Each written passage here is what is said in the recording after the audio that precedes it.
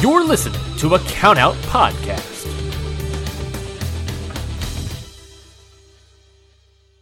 Say goodbye to your credit card rewards. Greedy corporate mega stores, led by Walmart and Target, are pushing for a law in Congress to take away your hard-earned cash back and travel points to line their pockets. The Durbin-Marshall credit card bill would enact harmful credit card routing mandates that would end credit card rewards as we know it. If you love your credit card rewards, tell your lawmakers, hands off my rewards. Tell them to oppose the Durbin-Marshall credit card bill. You're listening to a Countout Podcast.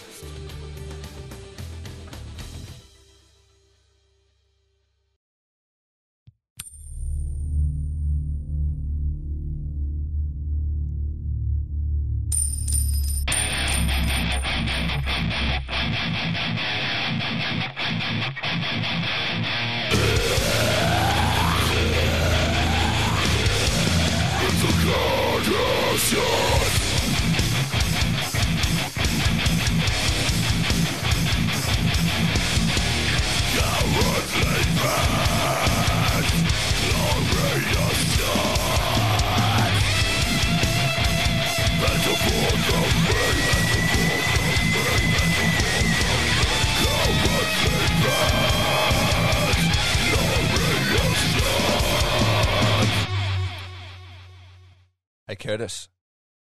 Yeah. Let me ask you something. Who Oh, please do. has glorious hair, an amazing figure, and should be the fucking AEW champion right now? Because it's my girlfriend and robbed. Robbed is what I say. Why can't we have nice things? That's what I want to know. Oh, just imagine how many great title defenses they would set up this year in the G1 if Hiroshi Tanahashi was the AEW interim champion. Defending it all the way through the G1 like a fucking boss. It would have been sick. I was like, it's the fucking interim championship. Who cares? Just do something cool. Put it on fucking Tanahashi. You've got 50 titles on TV. You'll be okay for a few weeks. And then you can fucking, you've got Miro just got that new, oh no, it wasn't even Miro that, spoilers, anybody that hasn't watched AEW. But yeah, Park, you know, he's been wanting to win a title since the company started. Like, you know, showcase that a little bit. Just have like, oh my God, the ace of New Japan walked into this company and took the interim title. And then when CM Punk comes back, it's like, the only reason you got it is because I was fucking injured, man, and now it's you and me. But instead, now there's no value really even in Punk versus Tanahashi because it's like, well, Tanahashi's already lost, so what's it even matter? See, I think what we need to do is tell everyone that we're lucky. We're very lucky because we missed a week of recording. We didn't put out those bullshit takes of how Forbidden Door's build was garbage and the show wasn't what we wanted. We got to avoid all of that. We definitely didn't even nonsense. feel that for 1 second. And why would we? Because, not at you know, all. we were looking at the big picture. So, yeah. There's none That's of what that. we do here on Okada Shorts, and that's what we actually should do first is introduce ourselves. What's up? I'm Curtis Spears, your good friend Curtis Spears. That over there, that's your bad friend Rafe Houston. And together, we are the International Wrestling Grand Prix, the Kings of Pod Style. Welcome to Okada Shorts, everybody. We're members of the Count Out Podcast Network, talk about New Japan Pro Wrestling. And today we're going to be talking about a little bit about AEW wrestling as well. So I guess it's going to be hard to avoid that. I gotta say, I don't know much about AEW wrestling. I only watch like one Dynamite every like 4 months. So it's going to be a little bit of a thing. I'm going to talk about stuff I don't know, but this is a podcast and I'm a cishet white male, so that's how it rolls. I'm just going to give my opinion on it and you can fucking like it. And right. I do watch AEW like somewhat religiously. I actually got married before the first Double or Nothing and then went to that show. So that was essentially part of my wedding. So I do know stuff about it. And whether my opinion is right or wrong, I don't really fucking care either. So we're just going to like because you have a about microphone and we're going to listen to every word you have to say. Exactly. And if you don't like it, turn it off because this is free and I don't care. Yeah, we're going to talk about it. But we also, like you said, we missed, we had to miss some time there due to circumstances beyond our control. And we didn't even get a chance to talk about Dominion, talk about those couple of big Road 2 shows. So I think we rewind and go back to where we would have been a fortnight ago which is just after Dominion. We had done a Best of the Super Juniors wrap-up. We were pumped with how the tournament played out. And then Dominion was an absolutely great show with a huge ending, man. How were you feeling about everything as it all came out in the wash? Are we going to say Dominion was a great show? Because we've been talking a lot recently about how New Japan's had banger after banger after banger mega shows. And the thing about it is, like, I don't know if Dominion really played into that. It had a great ending. I mean, I really enjoyed it. I felt like it was here for a good time, here for not for a long time, and had like a huge ending, which is sort of what I wanted. We'd been watching like a lot of New Japan. You know, they'd just run a huge tournament that ran for ages. It's a real big commitment from the fans to watch, you know, multiple things a week and keep on top of like that huge tournament. Then if you go into like a giant show that runs for ages where everybody's overstaying their welcome and things like that, like event fatigue becomes really real. Like AEW's previous was Double or Nothing their last pay-per-view before Forbidden Door? You won't know. Doesn't really matter. Whatever their one was, it went for fucking 6 hours or something. You know what I mean? It went so long, and I was like, I am so exhausted.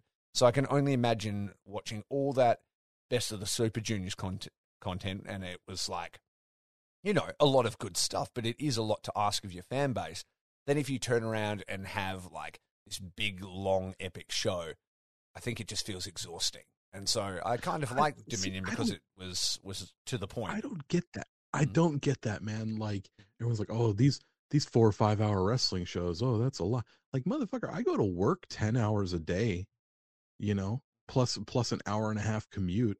Like, I can handle 5 hours actually watching wrestling. I can't.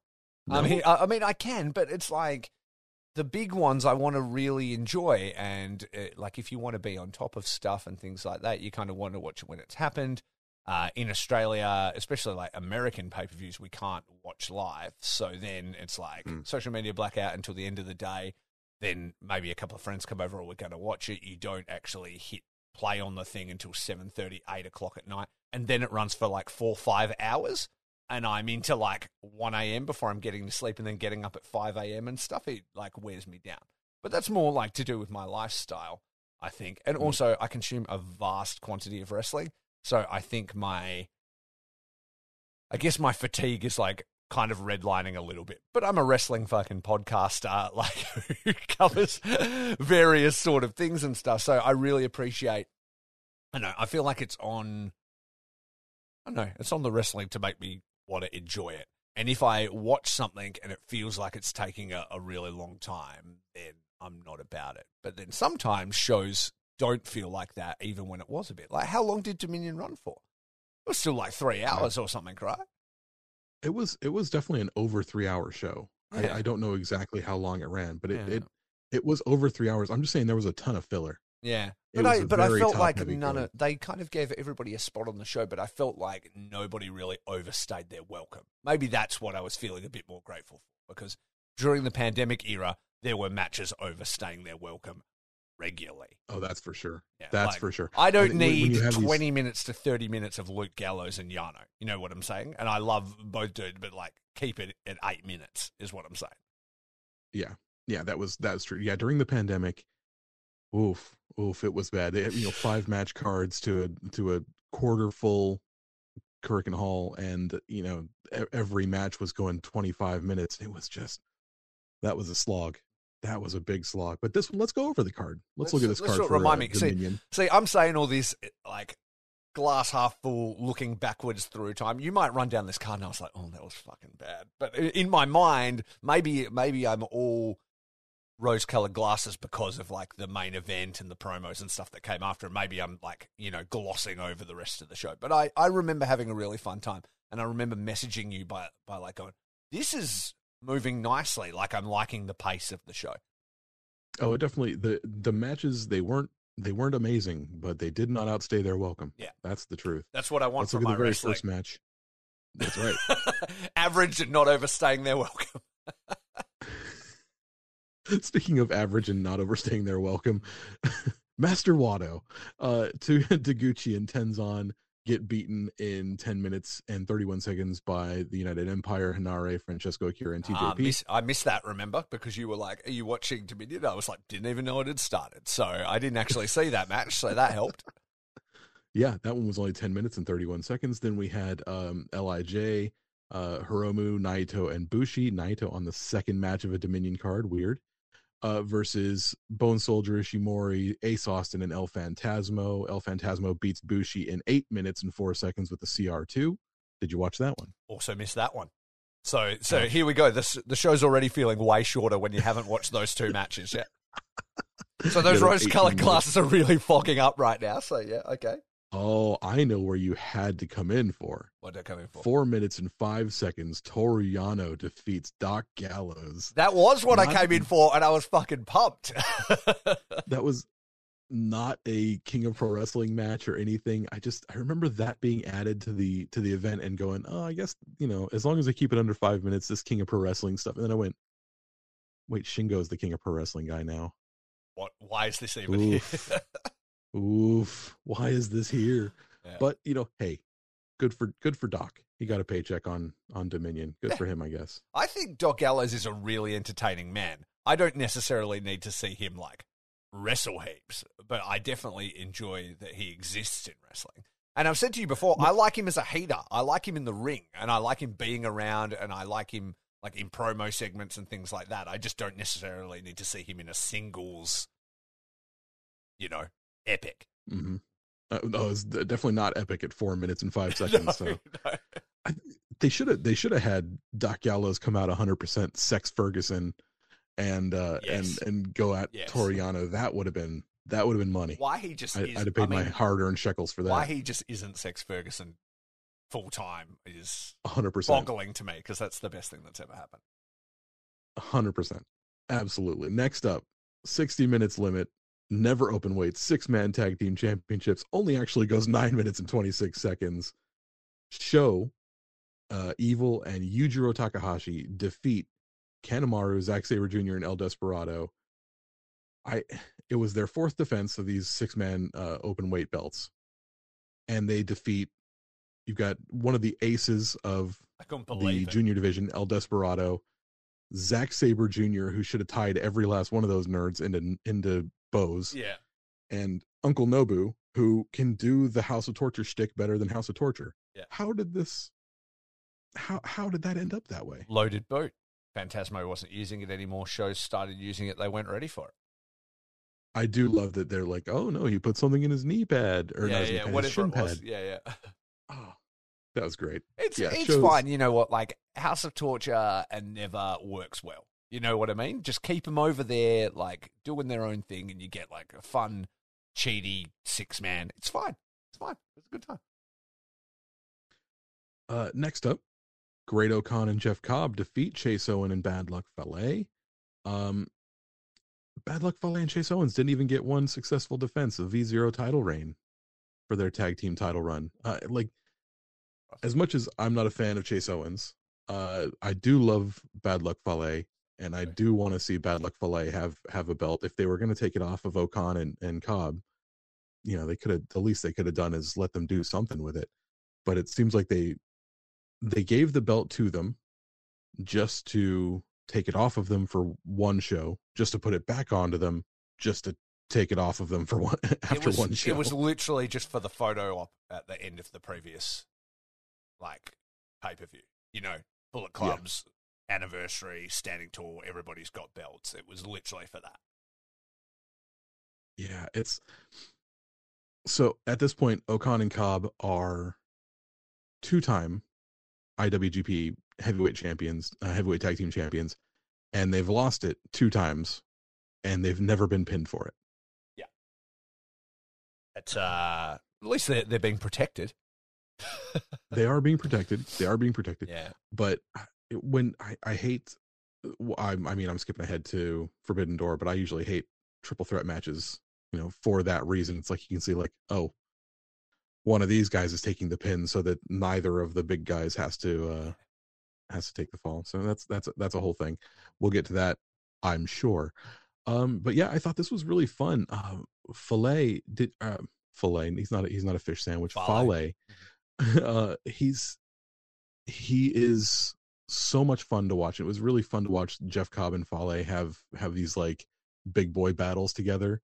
So that was a good time. I really liked that match. Yeah, exactly. I enjoyed the combination of the match. Again, it was just like there for a good time, not for a long time.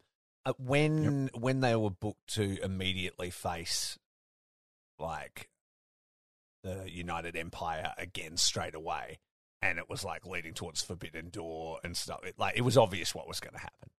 It was literally just it was what it was. But hey, it's another like stripe on the shoulder of the Bullet Club guys, and it's fine. Yeah, I do like having Fale like with a belt. He's such a general, he's such a leader for New Japan. It's nice to see him, get these rewards like his run with the IC belt, now his run with his friend Chase for the tag team titles. That was it was a short reign, but it was meaningful to me as a fan of Bad Luck Fale. Exactly, and it's like you say, he does like a lot for New Japan, especially over here, like in Australia and in New Zealand. So he deserves a pat on the back occasionally, I think. Definitely. And next up, 60-minute time limit AEW Interim Championship elimination match. This was kind of slapped together, wasn't it? Yeah, it sure was. Hiroki Goto gets defeated by Hiroshi Tanahashi in 12 minutes and 40 seconds with a high fly flow. Tanahashi moves on to face Jon Moxley at the Forbidden Door. So, we originally had Hiroshi Tanahashi versus CM Punk. CM Punk gets some sort of foot injury, I guess. Yeah. And now they're going, oh, well, now he has to face someone else before he can come and fight for the AEW title. It's like, yeah, but why? Yeah, it made no sense. I was like, sorry, what? I'm not upset about getting a Goto versus Tanahashi match. It was a good match. They always have fun, but there was no reason for it. We could have just had Tanahashi show up at Forbidden Door. It was a weird choice, but sometimes in wrestling you just need a reason to do, Yeah. It's like we're just going to do the thing, and that's it. But yeah, it didn't feel like.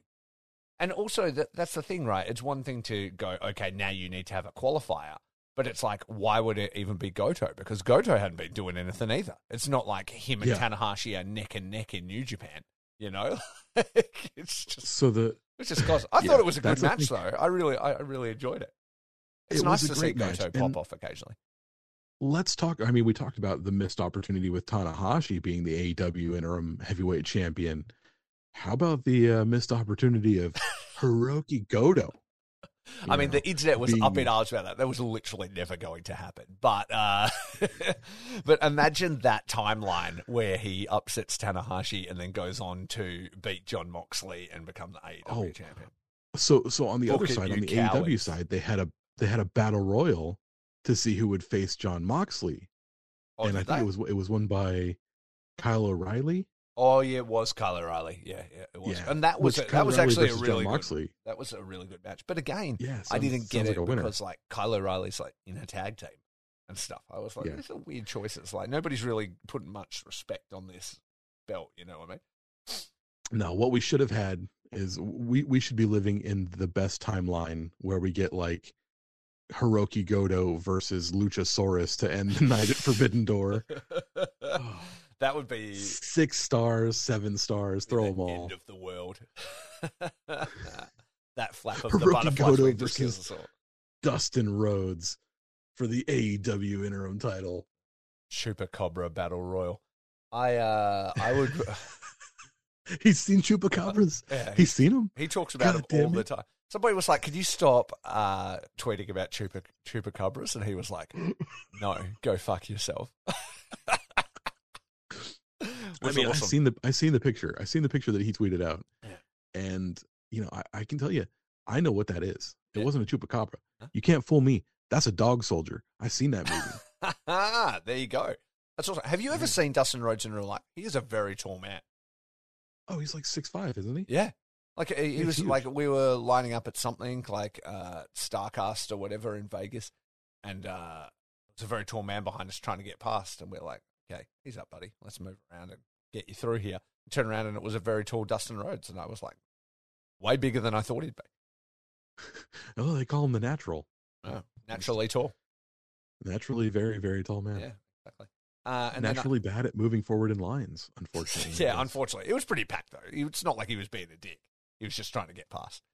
You got to have like, that Henry there is Rollins nowhere to alpha go. Male.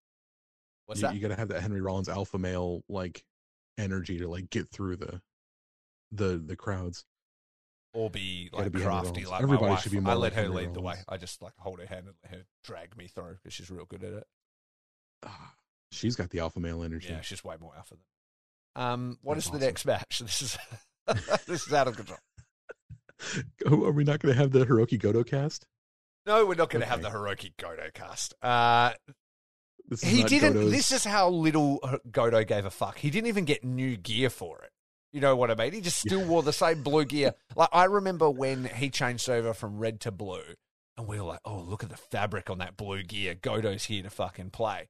That was like 3 years ago, and he's still wearing the same shit. Like, and this is like potentially to be the number one contender for the AEW title, like one of the biggest promotions in America, and he just wore the same shit he's always worn. Like he didn't give a fuck.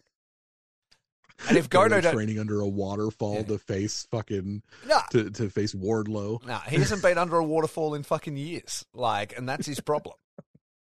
the G in Forbidden Door stands for Goto, bro. Forbidden door. Yeah. No. Oh my gosh. So the next match, speaking of nonsense, was Taichi and Shingo Takagi.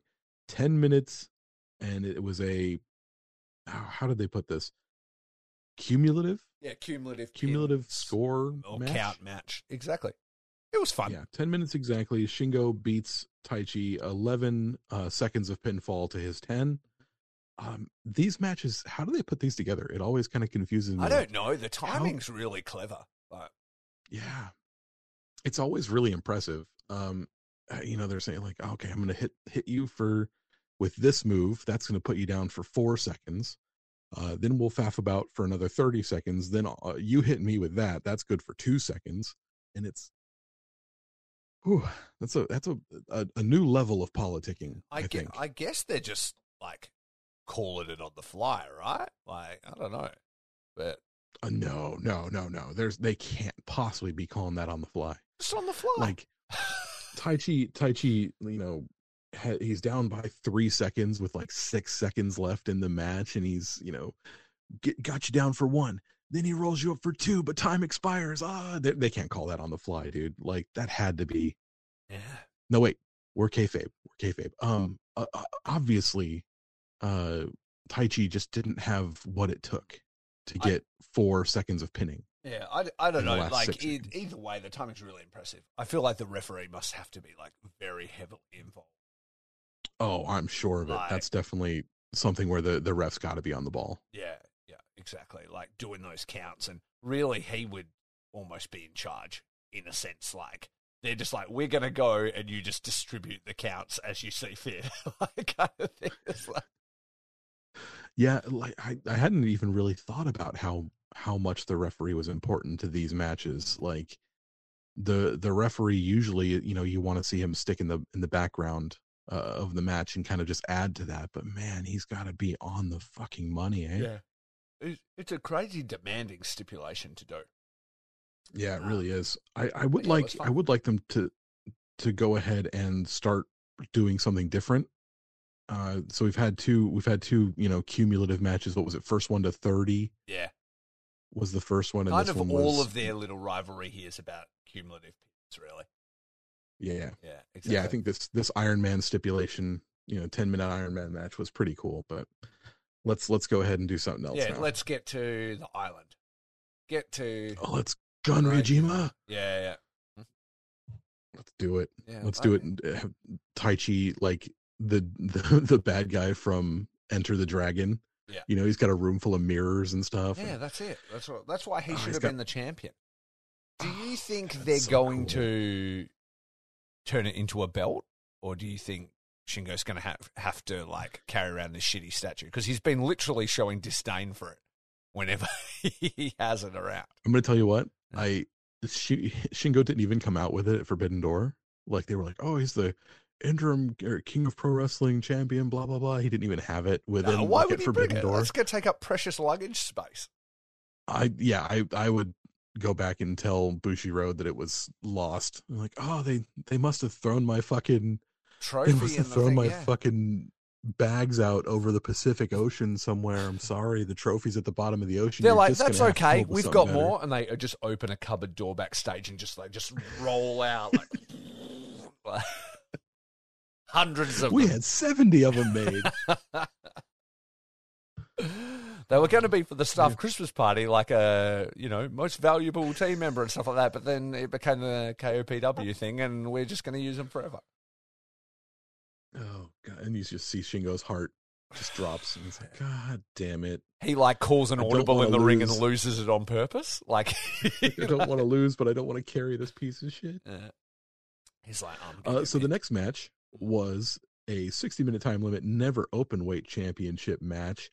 Tama Tonga loses in his first defense against the Machine Gun Carl Anderson in 16 minutes and 27 seconds with the gun stun.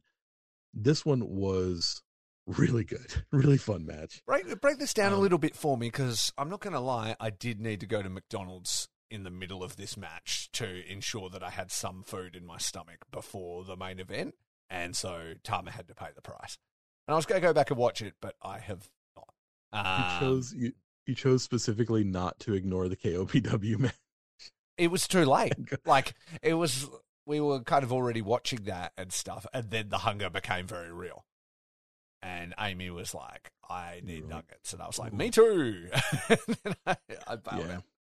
Filet of fish sandwich or the never open weight belt match. I guess I know where your heart lies. I understand. I did not get a filet o fish, but that is a delicious sandwich.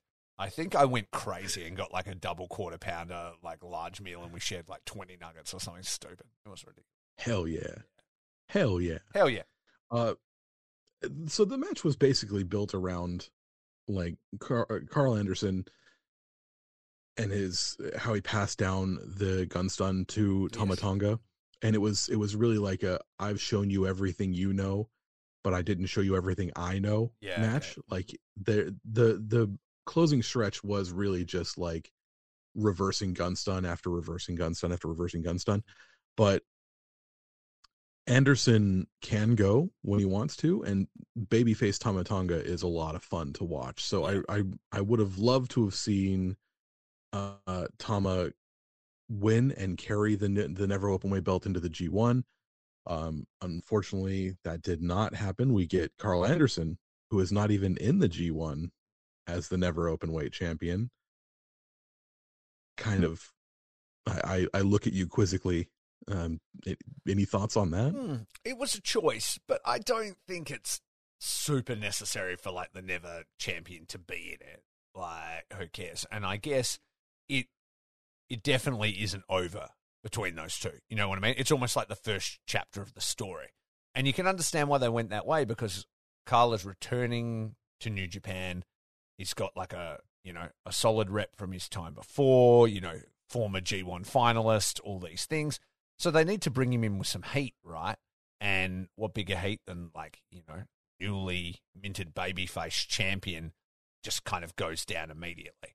And it doesn't hurt Tama. If anything, he'd only just been elevated, and it just kind of continues his ascension sort of through the ranks. And unfortunately, he had to go down to his teacher, but then eventually he'll overcome his teacher.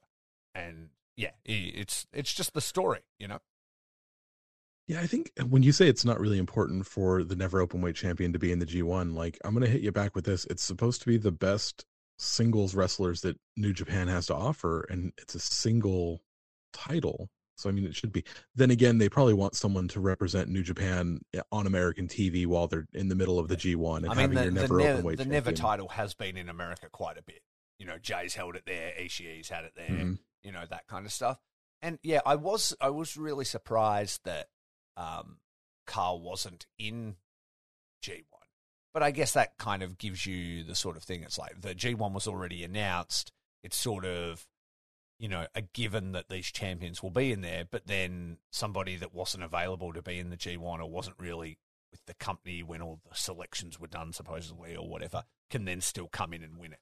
And it just, keeps you on your toes a little bit. Because I personally felt like going into it, I was like, well, Tama's in the G1. He was announced like second or whatever after Okada. He's the never open weight champion. He will just still hold it. And then when Kyle wins, you're like a little bit more surprised because you're like, oh, okay, they swerved us. It was definitely a surprise. It was definitely, once they announced that Anderson was not in the G1, I was like, oh, yeah, no problem then.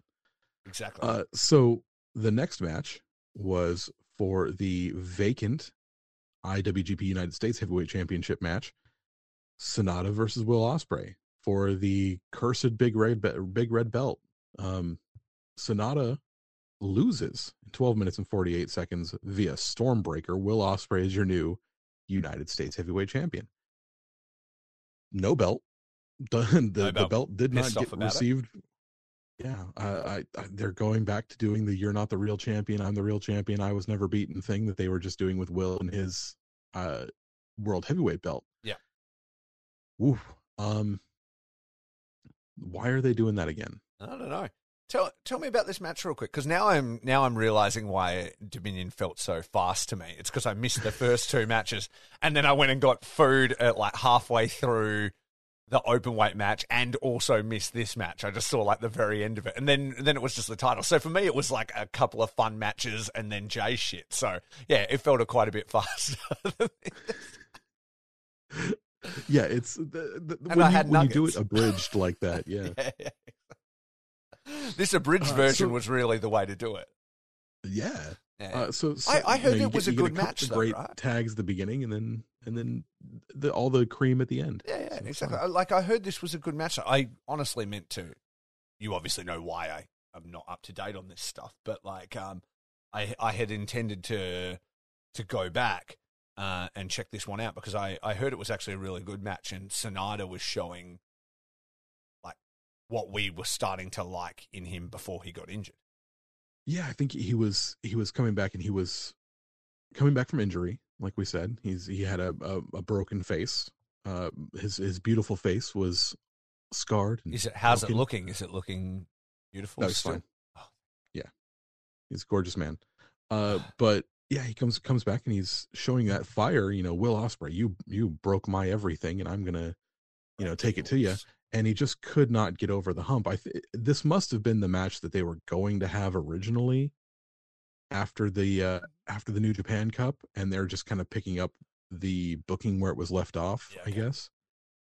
Plus, when you have Will Ospreay on AEW television quite often, it's good to have a champion on TV, especially with someone with the acumen and the flair of a Will Ospreay. You wouldn't have been watching like the Dynamites leading up to like Forbidden Door and stuff, but there was quite a lot of 6-man tag action, like Will Ospreay and Aussie Open versus AEW wrestlers, like usually like Rocky and Trent and Orange Cassidy and all those guys. But like Will Ospreay was over, man. Like him in the United Empire and AEW are like over, and some of the shit he was doing in those matches, like the crowd was going mental because like not many people can deliver like he can deliver in those situations. And then Aussie Open with him are just like, as a trio, they're awesome as well. So that team was absolutely pumping, and I think sorry, you go. I think Aussie Open might be my favorite tag team in the world right now. Yeah, right. Like for probably the last 3 or 4 years, I've been a fan since maybe 2019. I think was the first time I saw them. Great in every way. They kind of disappeared through pandemic, of course, but they're back now, and they're on fire, dude. I can't wait to see them in the World Tag League. Yeah, and I mean it's good to see them healthy again because I don't remember the exact timeline, but I know that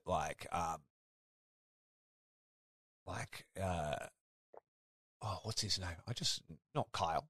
Davis got that knee injury right at like the start of the pandemic. So it was almost like they were out anyway.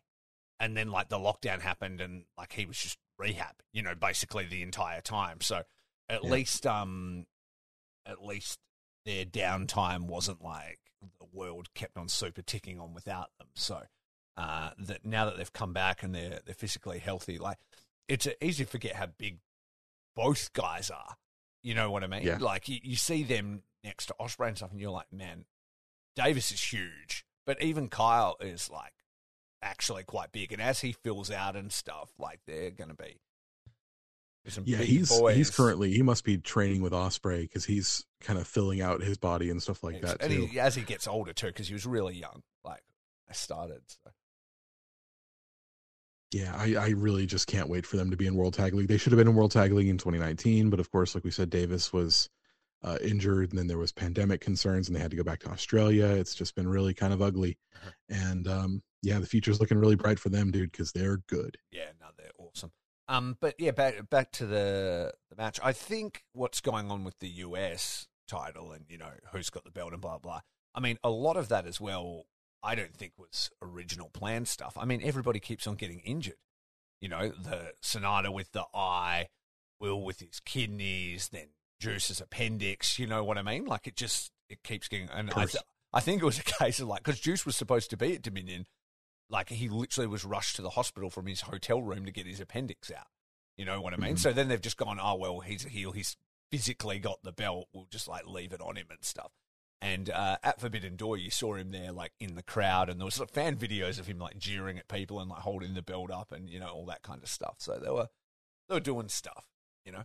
The promo that he cut with great. Jay, oh man, that gave me so many 1997 WCW vibes. Yeah. I was so excited.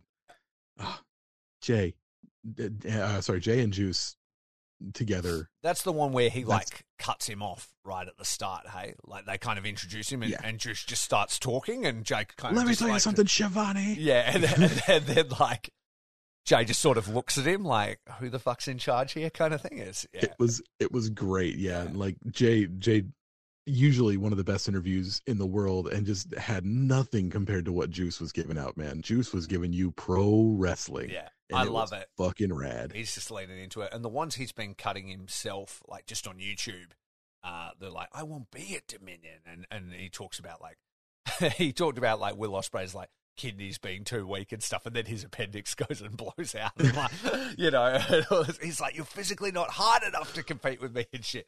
So yeah, he's on fire right now. And he's only just getting started with that character, and he's already delivering like some great promos. So I can't wait till he's actually fit. And I think we're going to see some great things from Juice. We did miss out on an opportunity to have Juice as Tony Storm's like ring girl coming down at Forbidden Door. Yeah. That would have been great. That would. They're coming down in their matching leather jackets or something.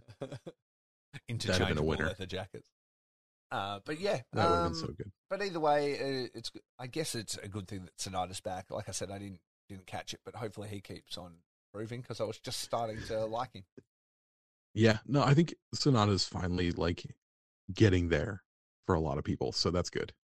Hopefully he continues, and you know, we'll see him achieve great things in the coming years. Yeah. Final match of the night, IWGP World Heavyweight Championship.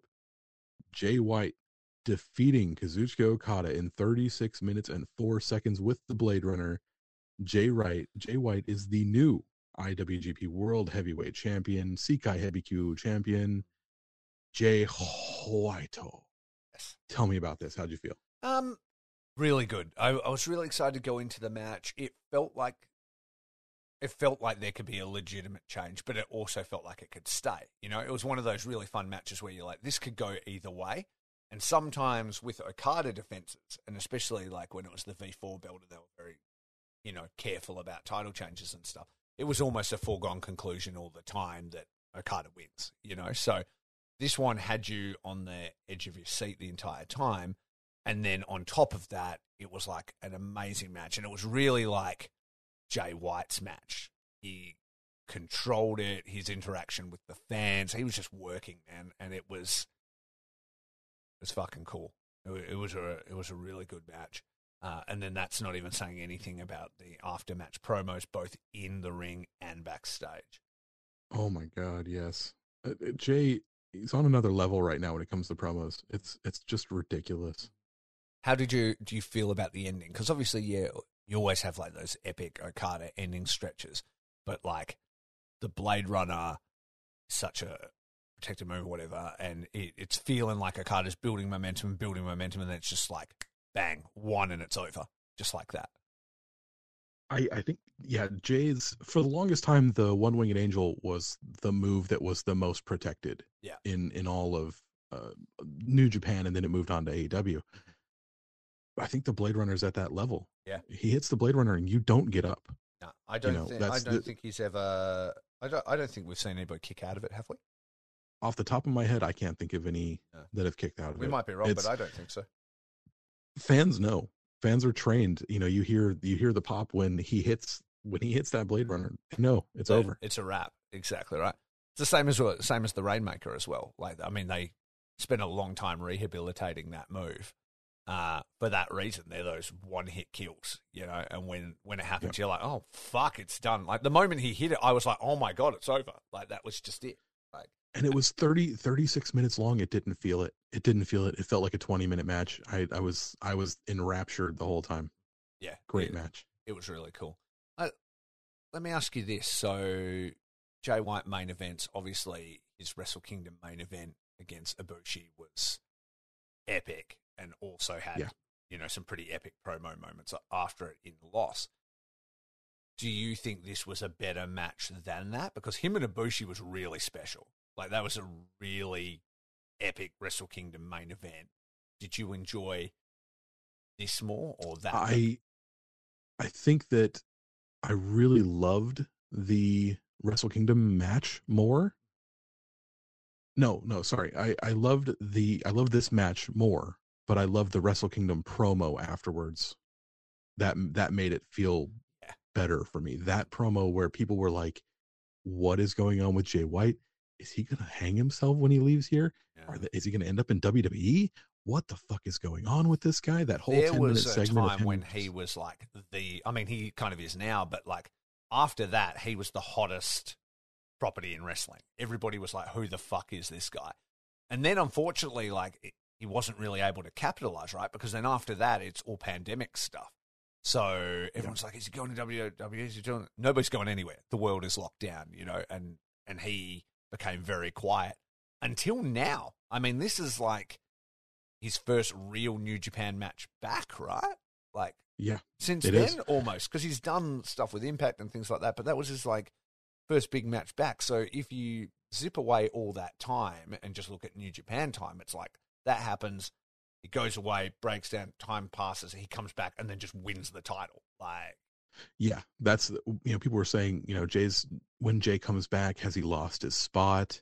Things like that. Evidently not, man. No. It looks like, New Japan knows what they have with Jay. Yeah, and they know how special a performer he really is. And they strap that rocket right back up his ass. Yeah. So he's their number one fucking guy.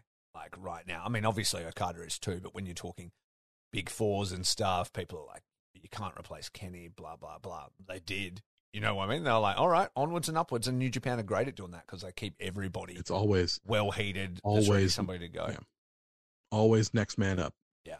They will not fail to just put the next dude in your spot. But just deliver on doing that as well, which is amazing. You see like companies like WWE struggle to do that over and over again and miss times to capitalize on people. And you're like, why didn't you go with that guy then? That's when he was catching fire, all these things. Like, their company is littered with the bodies of people they didn't take advantage of. You know what I mean? Like, there was like a famous one just off at the top of my head. There was a time when Kofi Kingston like had that rivalry with Randy Orton, and he was like, the crowd had never been hotter for anybody kind of thing. And it's like, now's the time to light the fuse on him, and they just never did it, and that stuff goes on and on. But like New Japan, like at any point, it feels like almost any star on their roster, if they pull the trigger on somebody, they're next up. Like, and that's just it. Yeah, I think it shows that they trust their own booking, they trust their storytelling, and they trust their products. Yeah, and they trust their talent. I guess that's the dojo system, right? They know everybody can deliver. They've known them. They've built them from the ground up, straight through. They trust everybody. All their wrestlers are there for life. essentially, when you come through that system. And that they got it. Like, even look at, like, Juice, you know what I mean? Like, he obviously had been NXT and all that stuff. They went, yeah, we'll just bring you in. He goes, no, I want to do it the right way. I want to come through the dojo. I want to do it all properly. And he did. And then the pandemic happens. He was away for ages. He's talking all that shit in interviews. No, I'm not going to do anything. I'm done with wrestling, blah, blah, blah. And then they just don't even hesitate to pull the trigger on him, bam, and he just delivers again. You know what I mean? Because he's like, they're just locked in. And I think their system is the best in the world. Like, and people have to be patient. They have to wait. But if they do, they really do get rewarded in time. Yeah. You know? I often wonder how early in their dojo training do they pick those guys and say, that dude's going to be a world champion. Unfortunately, that guy's not, and probably never will be. But like, I think very early on. But then I think that sometimes people can surprise them. So like, I think Okada, for instance, they knew that once they had him anyway, like, because like, they didn't take him initially, right? He went to Mexico and then came back. But yeah, like, they wouldn't take him until he turned 18, so he went to Mexico for 2 years. What a fucking man, hey! Like, imagine that, like, coming out of high school at 16, I want to be a wrestler. Sorry, kid, you're not old enough. Come back in 2 years. Sweet, I'm flying to fucking Mexico to train there as a 16-year-old Japanese boy, and I'm going to return to do what I want to do. And not only will I return, I'll come back as, like, the man. Like, basically the baddest ass motherfucker. Yeah. And so, like, I think they knew with him, once they had him back, I think it was very clear that he's that. But then you look at somebody like Naito and Hiromu, I think they were people that they didn't think were going to be that, and then were very pleasantly surprised. I don't know. When Hiromu came back, he came back with a vengeance, looking at Kushida. Yeah, but the stories before he went away, he was like unpopular in the dojo. You know, like people didn't really like him as much. That like Naito had him under his wing from pretty early on, because he took a shining to him, but apparently the other students didn't get on with him or didn't think he was good or whatever, and used to work with him and stuff. From what I heard, like, helped him in his training because he wasn't gelling with like the other students and stuff. Then he goes away and becomes like essentially the time bomb in Mexico. And then when he came back, they knew. But that's like another thing. I don't think they would have earmarked him from day one as like, this guy's going to be like one of the biggest juniors we've ever seen. I think they'd be like, he's just a guy. Like, and there's got to be those that they earmark for greatness that just don't pan out too. Yeah. So. I mean, look at somebody like Kitamura. It was like pretty clear that they were like grooming him to be like, oh, this guy, he's fucking drag and drop. Let's give him Goldberg's moveset. As soon as he's gone on excursion, we'll just drop him in and he'll be our monster. And then he just flames out, you know? So my question to you then, we're off on a huge tangent now, but that's okay. We got time. Yeah, Let's exactly. Go. We missed a week. We can get exactly. extra. We're getting in. Strap in, people. We haven't even got to Forbidden Door yet. In the current crop of young lions, who do you think they have earmarked for success? Because there are some pretty high-level prospects coming up now. Are you talking about that are on excursion now, or that are currently in Japan? In Japan. Well, actually, Japan, both. Let's look at both. Obviously, the big one, the first one who's going to be coming back is Shooter. Yeah, like that kid is it. You know, he's probably the one I'm most excited to see come back. And I think they knew that, right? Like when he was, yes, and who his dad is and stuff. They're like, this kid has the business in his blood. He's going to be awesome. I don't even know if it's really like, because they always mention it. Oh, that's his dad, red shoes, blah blah blah. But it's like, that's not it, man. He's got something. I don't know if it's the hair or whatever. Like, he feels like a Tanahashi. Moxley. Yeah, he feels like a junior Tanahashi. You know, like yeah.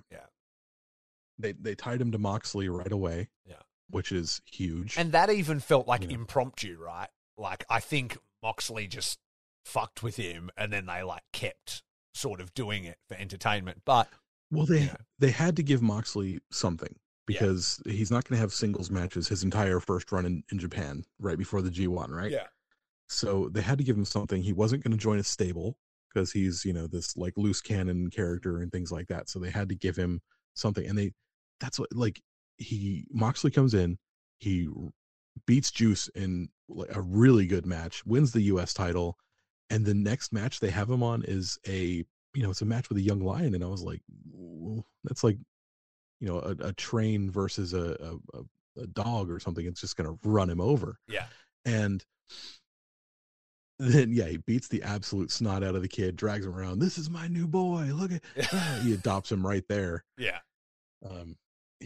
John Moxley's first kid, Shooter. I loved those backstage promos. Yeah. Those were the best. They had to have trusted Shota Umino at some point, to say this kid's got, he was earmarked for sure. Yeah. Yuya, I think is earmarked as well. That's just going to be greatness coming from those guys. Those are the two that I think are going to be the biggest as far as in Japan right now. Still in the dojo, not excursion level yet.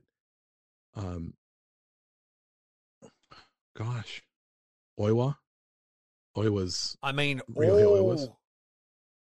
they're all looking pretty promising in like the new crop.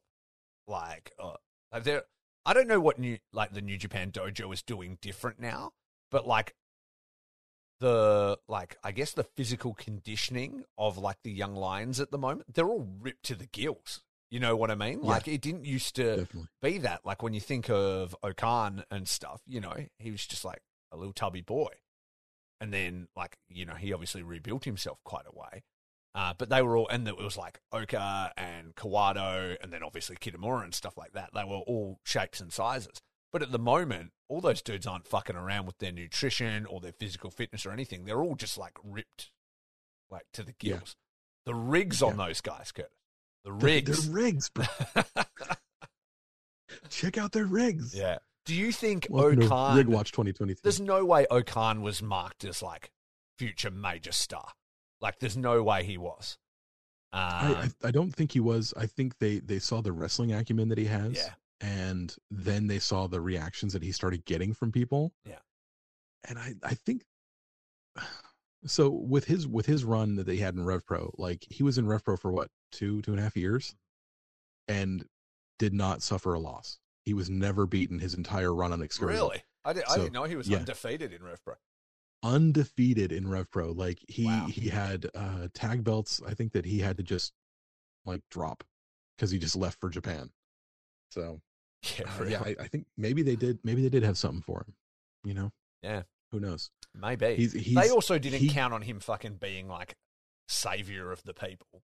You know what I mean? Like crime fighter, like all the things. Big shooter. Party fucking boy. Like he just keeps being so surprising. So like, I don't know. He's a special talent. Like he really is. Yeah. He really is. And he's fucking on one potential at the moment on social media as well. Like he doesn't give a fuck. Like he's just every other day I've got to like screen cap something and send it to my wife and be like, "Your boy's out here wilding again." He's fucking, he's been sending some shit, Like Jesus Christ, he's on one.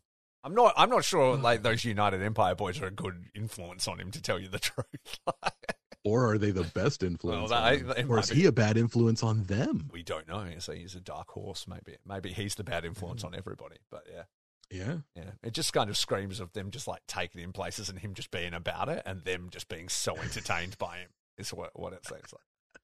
He's one of those people that just goes 100% all in, no, all go, no quit, big nuts. Like, let's fucking do it. Yeah. And they're like, hey, do Vegas, and he goes, I'll go, no quit, big nuts, Vegas time. Let's go.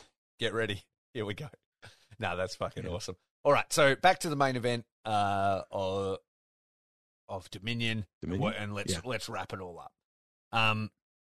It was a fucking coming out party for Jay. I think, as if he hadn't had enough already, and it cemented him as the number one spot in New Japan for the time being. And I think it's going to be a run, man. It's going to be, and I think people are finally going to get to see what we've been hiding in Japan for the last few years, like what we've known about that hasn't really. He hit a little bit in Impact. He flirted a little bit in AEW, and now it's time. You know, people are going to really notice Jay White now. When he came out, I mean, we'll talk about this when we get to it, but when he came out at Forbidden Door, like, to his reaction, so I was like, this is a fucking star.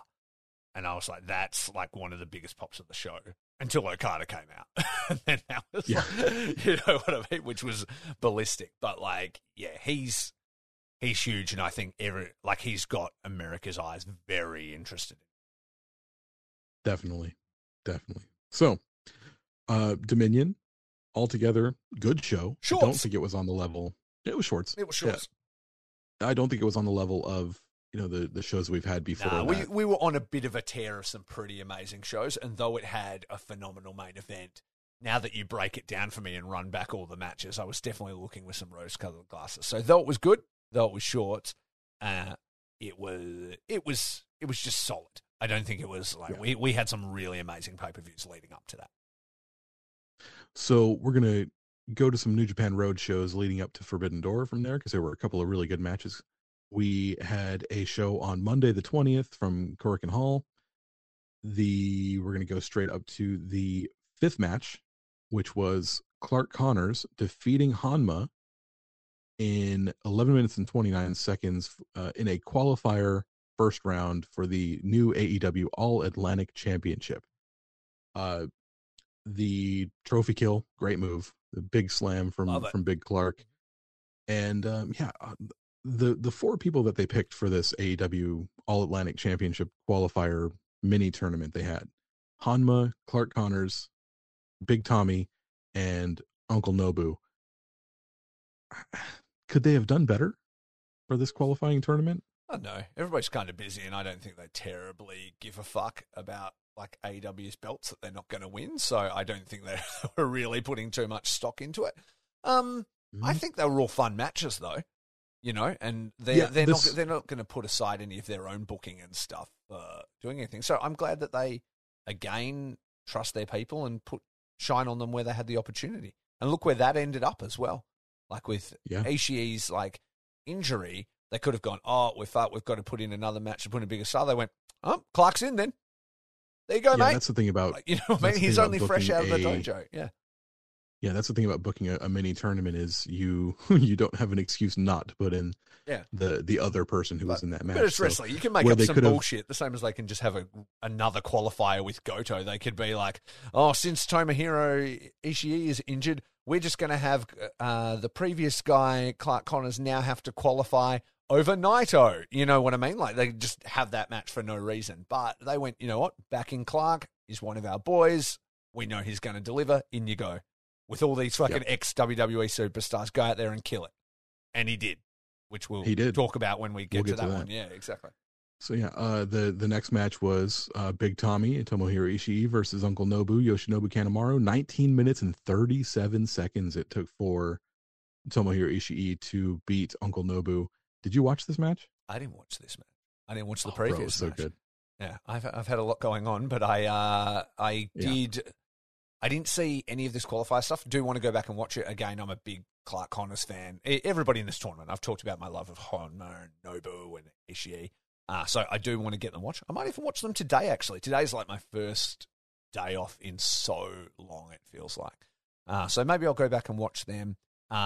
Of this Road 2 stuff that we're going to talk about, it's going to be you telling me about it, because I really only got to catch the Hiromu Ishimori title match. Yeah, that was a very good one. We'll get to that one in a second. Yeah, the Tomohiro Ishii and Yoshinobu Kanemaru, 19 minutes of fucking awesomeness. I think Tommy is a great barrel of a baby face. Like, he comes out, people know what you're gonna get, and Kanemaru can do fucking anything. I'm just convinced that he's the best hand that they have in the junior division. Like, you have aces, you have stars. Kanemaru is the dude that you can call on to do anything. Yeah, he came out and they put on a fucking show. It was so much fun. Go back and watch that one. The next match, the 7th match of that day for the IWGP Junior Heavyweight Tag Team Championships, we had TJP and Francesco Akira beat Yoshinobu I'm sorry. Ryusuke Taguchi and Master Wato. They beat him in 24 minutes and 15 seconds with a finishing move called the Leaning Tower. It was good. It was fine. Tell me about this finishing move. I love tag team finishes. What's the go? It's, one where one dude picks up a dude and the other dude kind of slams him down. It just looked like a thing to me. Oh, okay. I was hoping for something they were both incredibly talented, so I was hoping for something dynamic and exciting. No, I mean, it was fine. You seem really jacked on it. It was, wait, no, it was cool. It was the, I was thinking of the wrong move. So it was kind of like a devastation device, like the old, Legion of Doom finisher. What, on the shoulders. Got him up on the shoulders and the other dude came off, except he hit him with a cutter off of the off the shoulder. Yeah, that's fucking badass. I mean, as if a clothesline isn't dangerous enough. So what? TJP gets a dude on his shoulders, and then Akira cutters him comes from off the top rope with a cutter. That's badass, man. That's cool. Yeah, see, that's what I'm talking about. Awesome. It took a second. Because okay. I was like, they just did like a GTR or something like that. Something a GTR, like fucking they just do Goto's fucking secondary finish. Yeah, it was pretty baller, dude. Like a really good finishing move. I think someone was saying that they really think that TJP and Francesco Akira give off like Motor City Machine Gun vibes, which is fucking huge. So, I mean, is that the level? Like just rapid fire sort of offense? It really felt like they were very smooth. I mean, we talk all the time very frequent tags, TJP is like very smooth. Yeah. They work really well together. I think they've still got time to develop. There's still areas where they could develop, but like you can see a really good little tag team going there. Yeah. And they are fresh blood in that junior tag division. And I really can't wait to see what they can do, especially if we can start getting in some junior tags from, or just lightweight tags from other divisions or other companies. It's going to be good times. Yeah. I really think they're onto a good thing pairing those two together. Just somebody as seasoned as TJP constantly working with Akira is going to desperately accelerate Akira's growth. And that's on the job training that's going to fucking make you real It's what happy. they've been trying to do with Wato over there with Taguchi, but it ain't really happening. Whereas, like, you're just going to see Akira just like be up to the standard that New Japan want him at very quickly.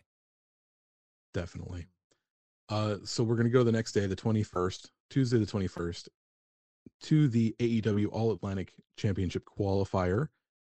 Big Tomo defeats Clark Connors with a vertical drop brainbuster. I thought this was a pretty good match. Clark Connors he's not the biggest dude, but then again, neither is Ishii.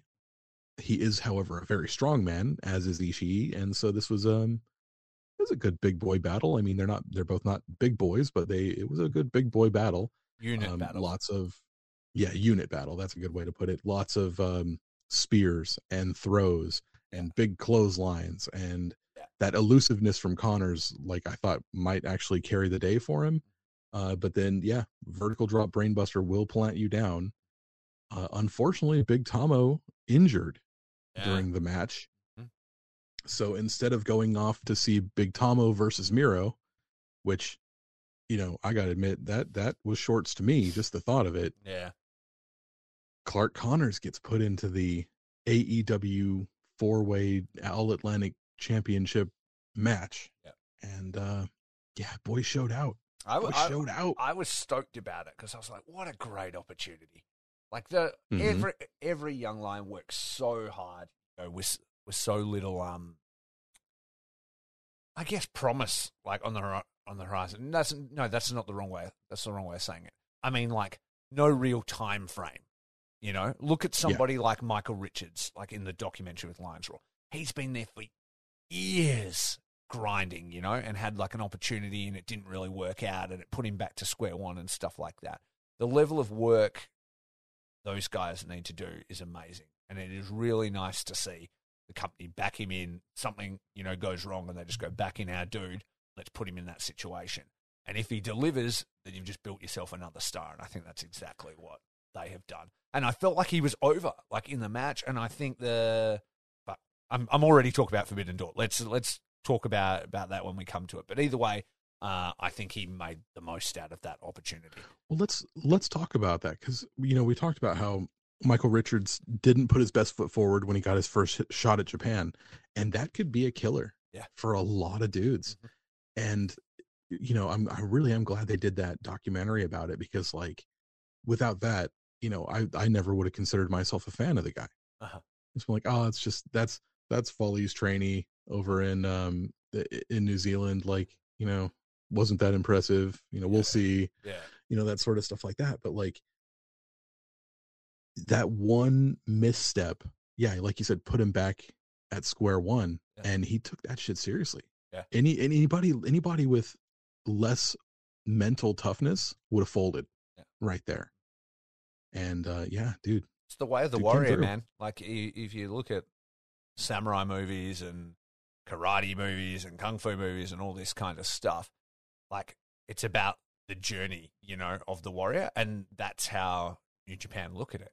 Like you don't just get it because you're there, sort of thing. You've got to earn it, and if you have a setback, then you've got to work hard to get to the next spot. And they won't give up on you as long as you don't give up on yourself. And it may take a while, but they won't like write you off or anything. It's not like you're like hit catering and never come back, like, mm-hmm. other companies blackball people and stuff like that, or release them and stuff. They don't release people. They're just like, we just need to keep working and you'll get there again.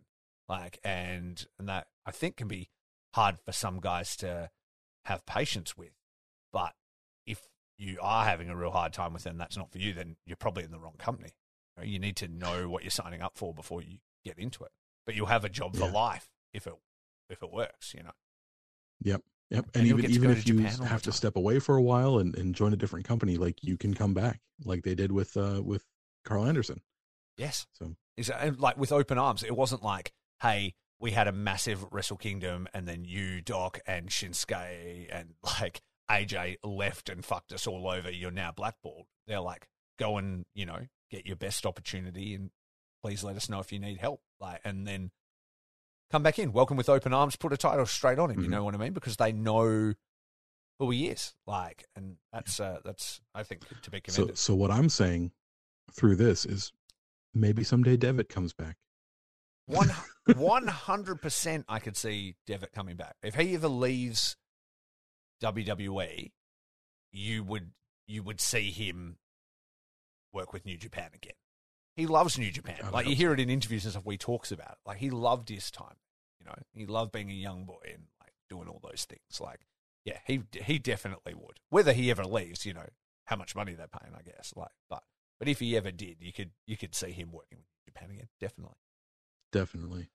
So, and I think Clark Connors has done nothing but succeed at what they've asked of him. They asked for him to come back and do this Best of Super Juniors. And they were like, you're not going to have a fantastic record, but you go out there and you have good matches. You're going to have singles matches at Korakuen Hall. And, that's a big show. That's a big show for them. Then they say, okay, you did really good. You want some more singles matches at Korakuen Hall? Cool. They're just Road 2 shows, but you're getting tied to AEW. Yeah. Hey, you can wrestle some heavyweights. So, it'll be fun, and get look at that ring experience in there with Honma, in there with Ishii. Like, these are tried and true New Japan guys who have been there forever, who know the ways. They're putting him in spots where he's wrestling experienced guys now. And there was probably no coincidence as well that one of his blocks when he was wrestling in Best of the Super Juniors was like against Nobu and stuff like that. Like, put him with the stalwarts, the guys that are, proven. And then, when that... See what you got. Yeah, exactly. And then when that opportunity comes back, they're like, you haven't dropped the ball yet, kid. Let's go. Yep. And he continues to not drop the ball. So we'll move on to the next match. The final match of that night of this mini tour was Hiromu Takahashi in a losing effort against Taiji Ishimori. 36 minutes and 20 seconds. Ishimori wins with the bloody cross. This was good. Like, I love these two. I think, Ishimori, best of Super Juniors, he really had his working boots on. When he beat Desperado for the title, he really had his working boots on. He's been showing out. Yeah, I think he's picking up. He's definitely picking up for me. His rehabilitation, in my eyes, is going pretty far. I'd like to see a little bit more, I don't know, character or viciousness out of him. A little bit, maybe. Like have him be a little bit more of a killer. But they've been good matches, man. Yeah, I think he sees that, we'll talk about it after this match, but he sees who's coming back. He sees who they have there, and he's like, if I'm going to be the champion, I've got to fucking show up, because Desperado and Hiromu are both, tried and true aces. A third ace is coming back. We've got stars on the rise in this company. Like, I need to, secure my legacy right now. And I think that's what he's doing with his run. He's trying to show like what he can do, where he's been, his experience, and his ability. And I think that he really did with this match. It was, when you talk about being a killer, like, he was so locked in on this in this match, just trying to rip Takahashi's arm out. Yeah. Like, he was putting some nasty finishers on Hiromu's shoulder, on his arm, on his bicep, on, just trying to work that one body part. And we know that Hiromu's had a bad shoulder injury before. So I got to say, I bit on a lot of the finishers. Like, I thought that he had him. There were a couple of times where he's got him in the bone lock, and he's reaching for the ropes, and then they reverse it back to the middle of the ring. And I was like, that's it. He's done.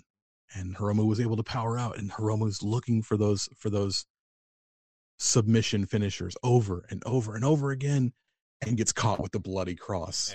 Yeah. And that's how the match ended. I thought that was fucking brilliant. Like, what a great way to work an arm match. And it doesn't factor into the finish, but it does factor into the finish. Mm-hmm. Yeah. I thought the exact same thing. It really was a well war. It went on, and as it went on, like you say, it's ramping up on the limb stuff, but then boom, it was lights out, like, in another way. So it was like it swerved you a little bit, Smart. Yeah, exactly. Super smart. No, I enjoyed it. And then what did you think of Kushida's return? Just on like a road tour? It wasn't a Dominion or anything like that. I know you're pumped. You're obviously a huge Kushida fan. I love Kushida, dude. Oh my God. And speaking of someone who can collect arms, we're going to see Kushida come back. And I'm so excited. I'm so excited Kushida come home, dude. Yeah. Oh my God. I keep thinking about like, a take for this, and I don't have a take. My take is that fuck yeah, Kushida's back. Yeah. Like, that's all I got. I'm just so excited. I love the dude. And, awesome. A lot of people, oh, he came back as a baby face. That's boring. Oh, he came back as a junior. That's what. Shut the fuck up. Shut up. Be grateful.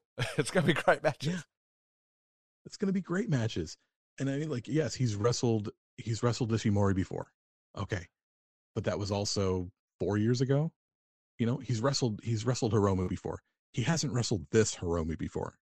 He wrestled Hiromu when he was young and he was wild. He hasn't wrestled true ace Hiromu yet. Yeah. That is totally true. Also, he hasn't wrestled this new elevated Desperado yet. Yeah, exactly. Like, has he ever wrestled Robbie Eagles? Not that I know of. I don't think so. Either way, not current Robbie Eagles. You know what I mean? We're talking. It's been years since Kushida's been here. Also, I mean, in what world would Kushida be a heavyweight? Also, like, the dude is like legit. I'm fucking done. I'm done with people saying move this guy up to heavyweight. Fuck you. Yeah. Fuck you. I'm done with it. I said this on We Work Stiff. I wasn't on We Work Stiff. I sent in a question to We Work Stiff. Shout out to our friends We Work Stiff. What's up? I just talk along with the podcast as I listen. Yeah. Nobody was listening to me.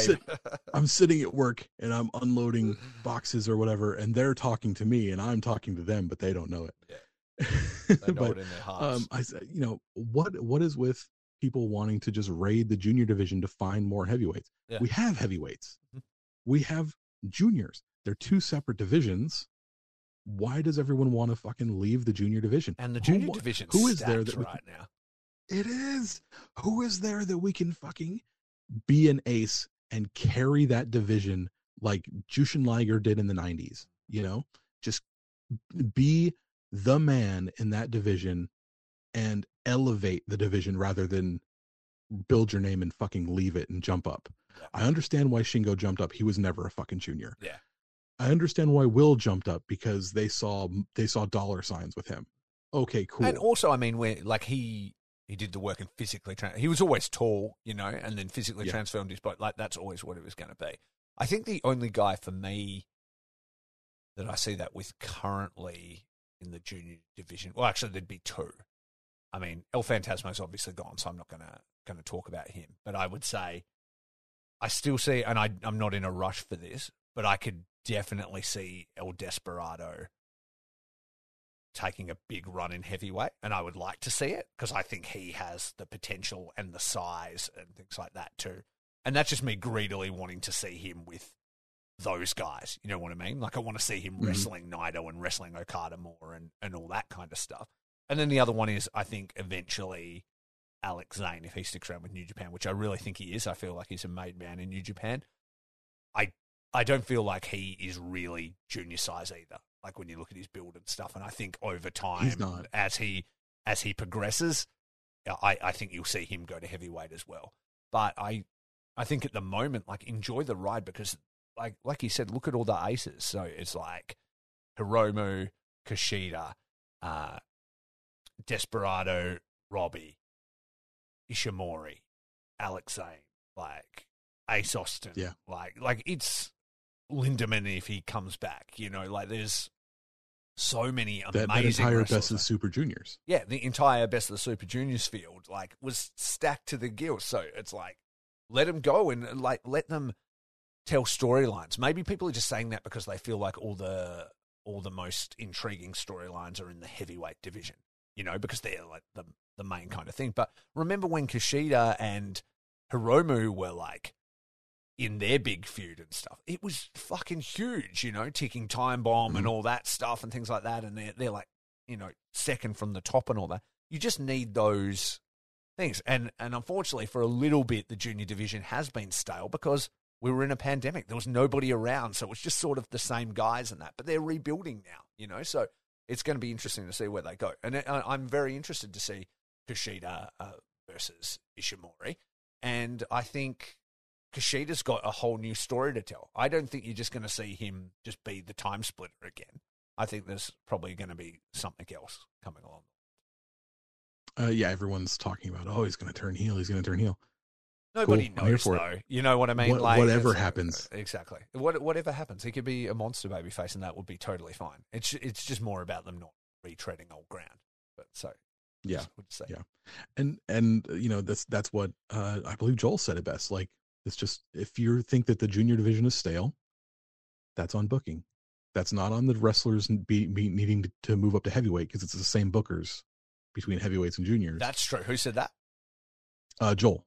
Oh, from Super J-Cast. Yeah, absolutely. Joel and Damon always have the best takes. They understand this company more than most, and he's 100% correct. That's kind of what I was getting at. Like, it's, and it's the same with anything. If you ever feel the heavyweight division style, if you think that the tag division sucks or anything like that, it's literally all booking because it's not the wrestlers. The wrestlers prove over and over that they can go and they can deliver amazing matches in the ring, but it's up to them to book angles and conflicts that are interesting. Yeah, exactly. And now that you have those players in place, now that you have Robbie, now that you have Hiromu, now that you have Kushida back, now that you have elevated players, all you got to do is put the pieces in the right spot and you're going to make money. Absolutely. And those elevated players who people want to see move to the heavyweight division, if they all work together, they could elevate the junior division to where they don't need to be heavyweights. Exactly. And that's what I want. That's what I want. And look they're already working on elevating the junior tag as well because they've taken it off the fun team. They've put it on a working, rapid team. So what, do we now look at, that instantly gets me thinking, okay, what are some really cool junior tag options that we haven't looked at? Is it Alex Zane and El Lindemann? They've been teaming together as Strong Hearts in GLEAT. I'm fucking excited about that. Let's do Strong Hearts, which is Alex Zane, Lindemann versus United Empire. Let's do LIJ, Hiromu and Bushi, like, together again. I always like it when they tag. They're all matching gear. It's fucking fresh to death. You've got... Is Kushida a member of Chaos? Could he team up with Yo? And okay, you've lost me. Bring something out of Yo. I was getting excited for a second, but maybe that is more exciting. It's better than seeing Yo on his own. I was like, yeah, and this, and you're like, and Yo, and I'm like, oh, okay, yeah, I forgot. Oh, Zot. But you know what? Yo is a great fucking wrestler. He's just not doing anything, and all he is a white canvas at the moment. So maybe you take that blank piece of paper and you start to draw something on it, and maybe Kushida does that drawing, and maybe that becomes really interesting. So there's always things you can do. Shooter's coming back. Is Shooter going to be a junior, or is he going to be a heavyweight?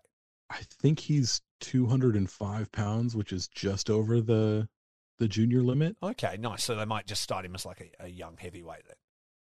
Yeah. Yeah, okay. I like that. But how about Ren Narita? Ren Narita's coming back soon. Exactly. What's that like Clark is doing way more stuff in Japan. Is he going to stick around? You know, is there a combination there? I hope so. I hope all these LA Dojo boys form their own stable, and we can see, you know, an LA Dojo team where you could have like Coughlin, and maybe someday we'll get Carl Fredericks back over in Japan and have them take a run at the... Is Coughlin in Japan right now, or is he going to be doing some Japan shows? That's really exciting. Speaking about a potential new heavyweight, like that'd be cool. The first time we get to see like Coughlin versus Ishii, or, you know, Coughlin versus someone like Goto. Boy, let me tell you what, this is going to be something awesome. Strap in. No, that's awesome. All right, then. Well, before we jump over into our Forbidden Door talk, should we quickly talk about our new sponsor? We should talk about our new sponsor.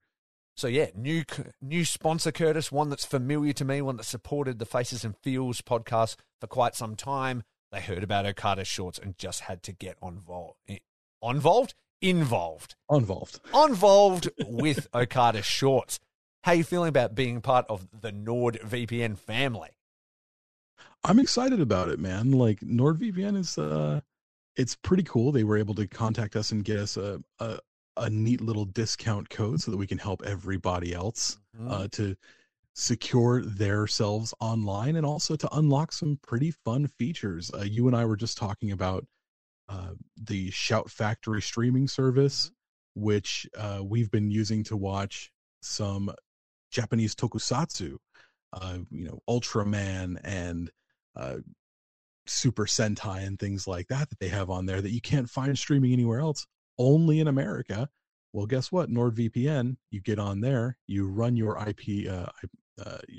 BetMGM has an unreal deal for sports fans in Virginia. Turn $5 into $150 instantly when you place your first wager at BetMGM. Simply download the BetMGM app and sign up using code Champion150. Then, place a $5 wager on any sport. You'll receive $150 in bonus bets, regardless of your wager's outcome. And if you think the fun stops there, the king of sportsbooks has plenty of surprises in store. Check out daily promotions, same-game parlays, live bets, and so much more. Download the app in Virginia today and get $150 in bonus bets instantly from your first wager. Only at BetMGM. BetMGM and GameSense remind you to play responsibly. See BetMGM.com for terms. 21 plus only. Virginia only. New customer offer. Subject to eligibility requirements. Rewards are non-withdrawable bonus bets that expire in 7 days. Please gamble responsibly. Gambling problem? Call 1-800-GAMBLER. Promotional offer not available in Washington, D.C. Address through an American server.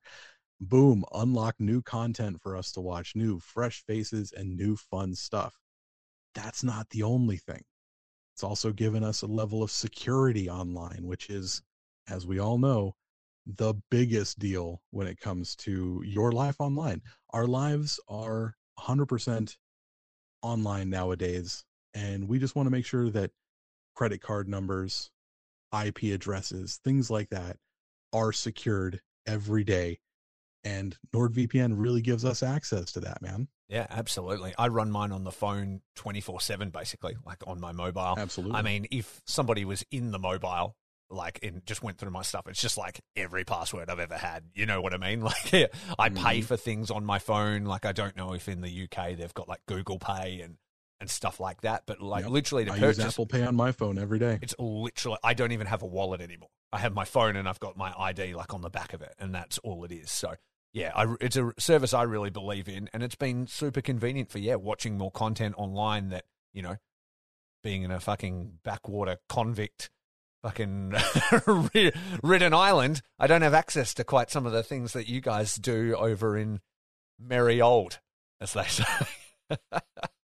Well, I mean, we can tell you how you can get access to things like English Netflix, where you can watch like old episodes of Doctor Who, maybe, or American tokusatsu streaming services and things like that. And the way you do that is you go to nordvpn.com/what? Shorts. That's right.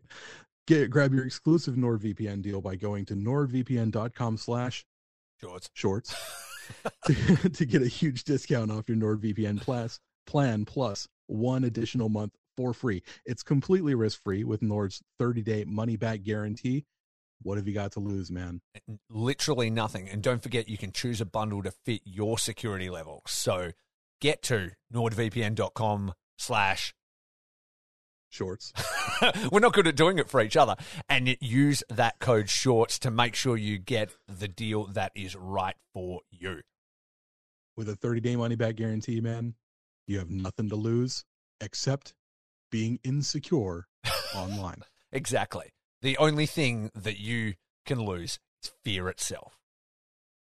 That's right. I think that's how the quote goes. I'm pretty sure that's the Shorts. NordVPN.com tagline. Is the only thing you can lose is fear itself. So yeah, absolutely pumped. So thank you to NordVPN, and check out that code. And now let's talk about Forbidden Door. We've buried the lead long enough. It's been like an hour and a half, maybe even 2 hours now. So it is time to discuss Forbidden Door. The Forbidden Door. It has opened. Do you want to talk about the pre-game show? Oh, no, I didn't watch that. I didn't watch the buy-in. Oh, no, I didn't have time. What a start. I opened the show being like, I don't got 6 hours to watch wrestling all at once. So I do want to go back and watch it because I really want to see that match with Swerve and Lee versus Desperado and Nobu, but I just haven't had time. Seems like a mismatch, doesn't it? I know, but I saw a spot from it where like Swerve stomps Desperado to the outside of the ring and it looked killer. Yeah, looks really good. Mm-hmm. Keith Lee is just such a humongous individual He is. that to put him up against two juniors seemed a bit like overkill. I don't know for sure. But that's always when he's at his best, though, because he's like an awesome base and they just, fly around him. And he's just, exactly. Yeah. He's, you once said it best that if a company can't make money with Keith Lee, they don't deserve to make money. And no truer words have ever been spoken. He is a star. He is absolutely a star. So we'll go ahead and start with the first match of the day, which was Uncle Eddie and the boys, Eddie Kingston, Shooter, and Wheeler Yuta, Jon Moxley's two adopted children, versus Minoru Suzuki and the Jericho Appreciation Society, which is Chris Jericho and Sammy Guevara, with Tay Conti at ringside. This match, okay, so let's first talk about it. People were kind of shitting on this card when it was announced. Not us. This person's. We weren't recording. Not us. we conveniently forgot to do that. So we've got a lot of people who are like, oh, this person's injured. We don't get to see the matches we want to see, blah, blah, blah.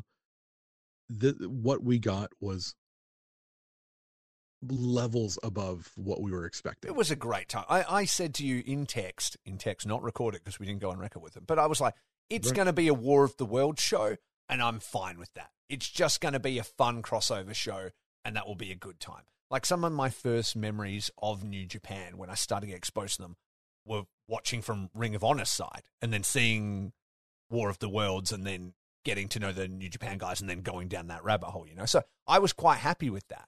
What was actually delivered was really fun. And this match on paper doesn't light my world on fire, but I had a great time with it watching. I think a big part of that was also the crowd reaction. The crowd was pumped. there. They were so hot. Single match. Yeah. And I'm sure the New Japan guys as well, who've been living in clap crowd eras, were loving it. Oh, I bet. Yeah. The the match itself. So Shooter comes out first for that side, and people were, they're like, oh yeah, it's Shooter. We know him. We've heard about him through Moxley. Wheeler Yuta got a huge ovation. Eddie Kingston got a huge ovation. So over now, and it's so good to see. And I don't know if you watch Blood and Guts. I was watching it last night. Again, you don't really watch Dynamite and stuff, but like in the big War Games match they did, the last entrance, anybody who hasn't watched War Games, it's 2 teams of 6, I think it is, and they come in sort of one by one, alternate. The last person to enter the War Games match was Eddie Kingston. Moxley's the world champion, and he was in like 4th. You know what I mean? They saved him till last. It was Jericho last for JAS, and then Eddie Kingston was like the big last in for Blackpool Combat Club, and the crowd was fucking there for it. You know what I mean? They're positioning him as like a very big character in AEW. I'm really glad to hear that, because he's such a consummate professional. Yeah. Like nobody's he's like Eddie. Nobody's like Eddie Kingston. He's so much fun to watch, and like I didn't get it until I saw him live. I saw my first exposure to Eddie Kingston was a hardcore match with Eddie Kingston and the original La Parka. Okay. And they fucking tore it down, dude. I was so excited. I was like, oh yeah, La Parka. Fuck yeah, dude. This is my childhood. Yeah. I'm so excited. And I was like, oh, Eddie Kingston. I've seen him. Yeah. And like, I started getting into Eddie Kingston just through his promos. Like, I still haven't really gone back and done my diligence to make sure, like, I've caught all the, Eddie Kingston, Chris Hero rivalry and stuff that people talk about all the time. I really need to, like, this podcast is just me saying all the shit I need to watch, because it's literally, that's how long the list is. And I barely ever have time to watch the stuff that's coming out now. But he's just a fired, like, you can go on YouTube and something and just watch Eddie Kingston promos. You know what I mean? The intensity and the realism of what he is crazy. I was listening to an episode of Talk Is Jericho this week. It was like the formation of the Jericho Appreciation Society. So the other guys from that faction, they were talking, and Eddie and Chris Jericho said that Eddie Kingston, to him, is nothing, like, his promo style is nothing but red flags to him. He's like, it's not the way it's done, but he's like, but for Eddie, it works. He's like, for me, none of that works. He breaks all the molds and just does whatever he wants, but he just lights the world on fire when he does it. It's awesome. That's really cool. The Jericho Appreciation Society, that's like, when did that change from being the Inner Circle? So what happened was, it was I mean, this might be interesting to some of the listeners if they're a bit more New Japan focused and don't watch it. So what happened is they had started to sort of build a rivalry with Jericho and Eddie. Jericho's very good at, like, keeping his finger on the pulse, knowing who's hot, and then being involved with them. Because he knows they can keep him relevant and he can raise them. He's fucking maybe nobody better at that than him. So they started this rivalry, and Eddie was basically saying Chris is afraid of him, and Chris is saying, you can't win the big one. And if you could win the big one against me, I'll shake your hand, kind of thing. Like, that's what's going to happen. They have this match, and Jericho doesn't win. He loses clean to Eddie, but then he won't shake his hand and he leaves. And then that begins a little bit of a sort of fracture in the Inner Circle, where Eddie says in a promo and stuff, like, to Santana and Ortiz, Proud and Powerful, this dude is holding you back. You guys shouldn't be fucking about with the Inner Circle. You guys should be tag team champions. I know what you're capable of, blah, blah, blah. And so that starts a little bit of a fracture in the Inner Circle. Meanwhile, Sammy's doing the TNT title stuff, and everybody's sort of starting to fight, and he leaves. He's like, I don't want any part of it. And Jake is just sort of Jericho's silent hater, So that begins that. And then there was some injuries where Jericho got sick overseas, and then Eddie got injured. So it kind of got put off. But what eventually ends up happening is a match where they're fighting. Eddie's been sort of fighting with 2.0 and Daniel Garcia, and then they're kind of still beefing, even though they're allied. So Jericho's like, I don't like your friend, but okay. Anyway, 2.0 and Daniel Garcia attack the ring. Everybody thinks they're coming to attack everybody and stuff, but in the end, they join Jericho and turn on all his guys. You know what I mean? So then everyone's like, holy fuck, Jericho set this whole thing up. Like, they thought they were, like, running in to attack everybody and that, like, you know, those guys would all be fighting back to back, but in reality, it's Jericho's move. And he's pulled the trigger on his own faction and on Kingston. So then that casts Proud and Powerful and Kingston out, and then he's got a whole new faction, and then they rebrand themselves as the Jericho Appreciation Society. Because I gotta say, it seems like a little bit of a step down from Proud and Powerful and Sammy Guevara, although Sammy Guevara's rejoined with Jericho now, right? Yeah. Well, now he did later, but that's also part of his logic, because he's like, it's the Jericho Appreciation Society, because he was like, everybody in a circle was too big.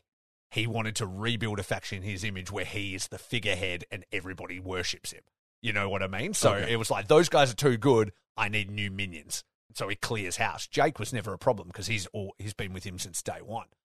But like, Proud and Powerful have got this other friend, and they're wanting to be tag champions. They're wanting to do this stuff, and they're not just like being his shit kickers, you know? And then Sammy wanted to be TNT champion, so he just cleans house and gets a whole new squad. But then eventually Sammy rejoins when he kind of, you know, loses the TNT title and is a loser. But goes goes heel again. Yeah, but that was the thought, and then I think it was, again, something from a promo that Eddie Kingston had said where he was talking about down the street where you guys are sports entertainers or whatever. And so that's where Jericho started to lean into that. He's like, oh, the term sports entertainer has like heat with our fan base. That's what we're going to be. Like, I'm better than a wrestler. You guys are just all wrestlers. Don't you realize I've been to the big show? I'm a sports entertainer. And then there was this hilarious promo where they kind of reveal what the Jericho Appreciation Society is, and Jericho saying all that stuff. And Daniel Garcia grabs the mic off him, and he's like known as a restless wrestler, and he's like, I'm going to stop you right there. He goes, because if you're a sports entertainer, and then he changes like, and he looks at like the other camera, like hell 90s, like WWE, he's like, then I'm a sports entertainer too. Like, it was so fun. And then I know. And then he like starts wearing Kangols and shit. It's really funny. It is funny. The like little details and stuff they're doing. I've enjoyed it. And their like matching costumes are so fucking cheesy. They did the in that Anarchy in the Arena match, they had like matching Backstreet Boys white shit. And at Blood and Guts, they came out in matching red fedoras, matching mesh red tank tops, and like red leather pants. It's so fucking bad, but that's what makes it absolutely amazing. Like, it just cracks me up. Oh my god. Yeah, he's out of control. He's fucking on one at the moment, is Jericho. So, and he's smart because he just knows how to keep himself relevant. Like, is he the fucking, a New Japan Okada Jay White level worker these days? No, but he's kept himself in great condition. He's always delivering great promos, and he's just always keeping things entertaining. He knows when shit gets stale, and that's what he was like. Inner Circle was done. People were starting to get tired of it. Time to flip it. We've done it for 2 years. Jump it again. I can completely understand that. Like, Jericho's always been known for reinventing himself. So I guess if you want to reinvent yourself with Sammy Guevara, Red Death, Daniel Garcia, and a bunch of mooks, then yeah, sure, go for it. Yeah. Well, it seems like a step down. Even the mooks, though, they definitely are. But that also helps elevate Proud and Powerful, because then they've got somebody to fight, and they're not just Jericho's minions, And those two guys, the story with 2.0 is that they were in NXT. They're friends of Kevin Owens because they're also Montreal guys. And when they got released, with all the fucking big WWE culling, they didn't even really get going there. Kevin Owens called Jericho. It's like, do you mind meeting with my friends and just talking to them? You might be able to help them or whatever, And then so he had them on his show, just on his podcast, to help promote them. And then he really liked them, like, as dudes. He's like, these guys they're good guys. They get it. And then he called Tony Khan after they left. And he's like, oh, I've already booked them. They're going to be on, like, tomorrow. And he's like, they didn't even fucking mention it to me. And then when he goes, I didn't even plan for, like, Daniel Garcia and 2.0 and stuff to be a part of it. But they were naturally, like, the bad guys for Eddie Kingston. And so he's like, these are the fucking guys. They're right there, And also, Daniel Bryan had fucking cut promo saying that, like, in the Blackpool Combat Club, we want to get young guys, you know, we want Wheeler Yuta, we want Daniel Garcia. And he's like, and then I fucking also take Daniel Garcia away from him. You know what I mean? And I take it away from the fans because people want that. Everybody wants Daniel Garcia and Daniel Bryan to be together. They fit. And he's like, no, now he's a sports entertainer, you know, and that's heat as well. So, yeah, it's a really interesting podcast. I mean, I just told you the entire fucking podcast episode, basically. But on Talk It's Jericho, the formation of the Jericho Appreciation Society episode, it's got all those guys on it, the whole squad talking about it. It's really interesting. Right on. Yeah, but I gave you a summation anyway here on the Jericho cast. So anyway, that was a really fun match.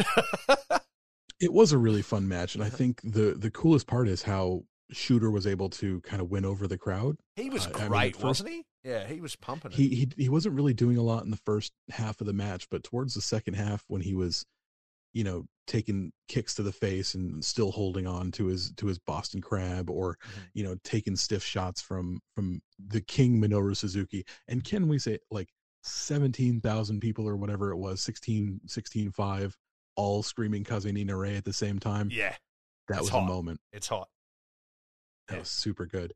So yeah, I mean, Shooter, like, he showed that fire. He showed the New Japan young lion fighting spirit, and the American fans dug it, man. They really responded to it. Shooter's going to be a star. Yeah, I think so.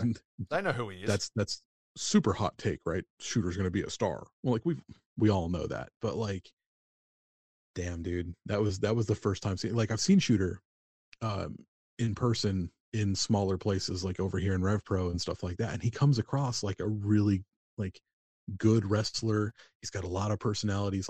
Like, I've never seen that before. That was a fucking star. Yeah.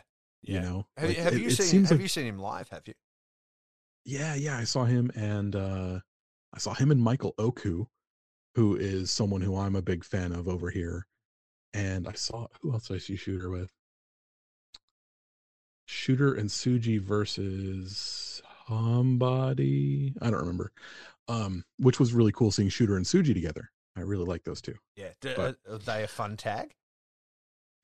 Yeah, I didn't really see how it fit. You know, Shooter comes out and he's doing like a modern sort of Tanahashi thing, and Tsuji comes out and he's doing like a very, like, almost like a Goto thing, where it's like a, you know, proud warrior and stuff. So they didn't really have a mesh. They were definitely two characters put together. Yeah, but you could tell that they were really relishing being together as two young lions that, you know, had a shared experience. So that was pretty cool. Absolutely. They're the same class. So is that what Tsuji's doing? He's like a warrior. Yeah, like a modern, he comes out with like samurai robes and stuff like that. It's very cool. Yeah, okay.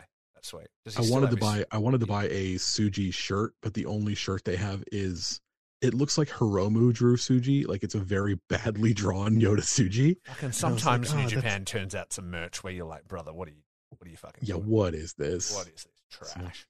Exactly. Yo, I'm looking at you. I did not dig it. Yeah. Nah. Oh, well, there'll be merch down the line. What do you think, fucking, we're all about side tangents today. What do you think Tsuji's upside is when he returns?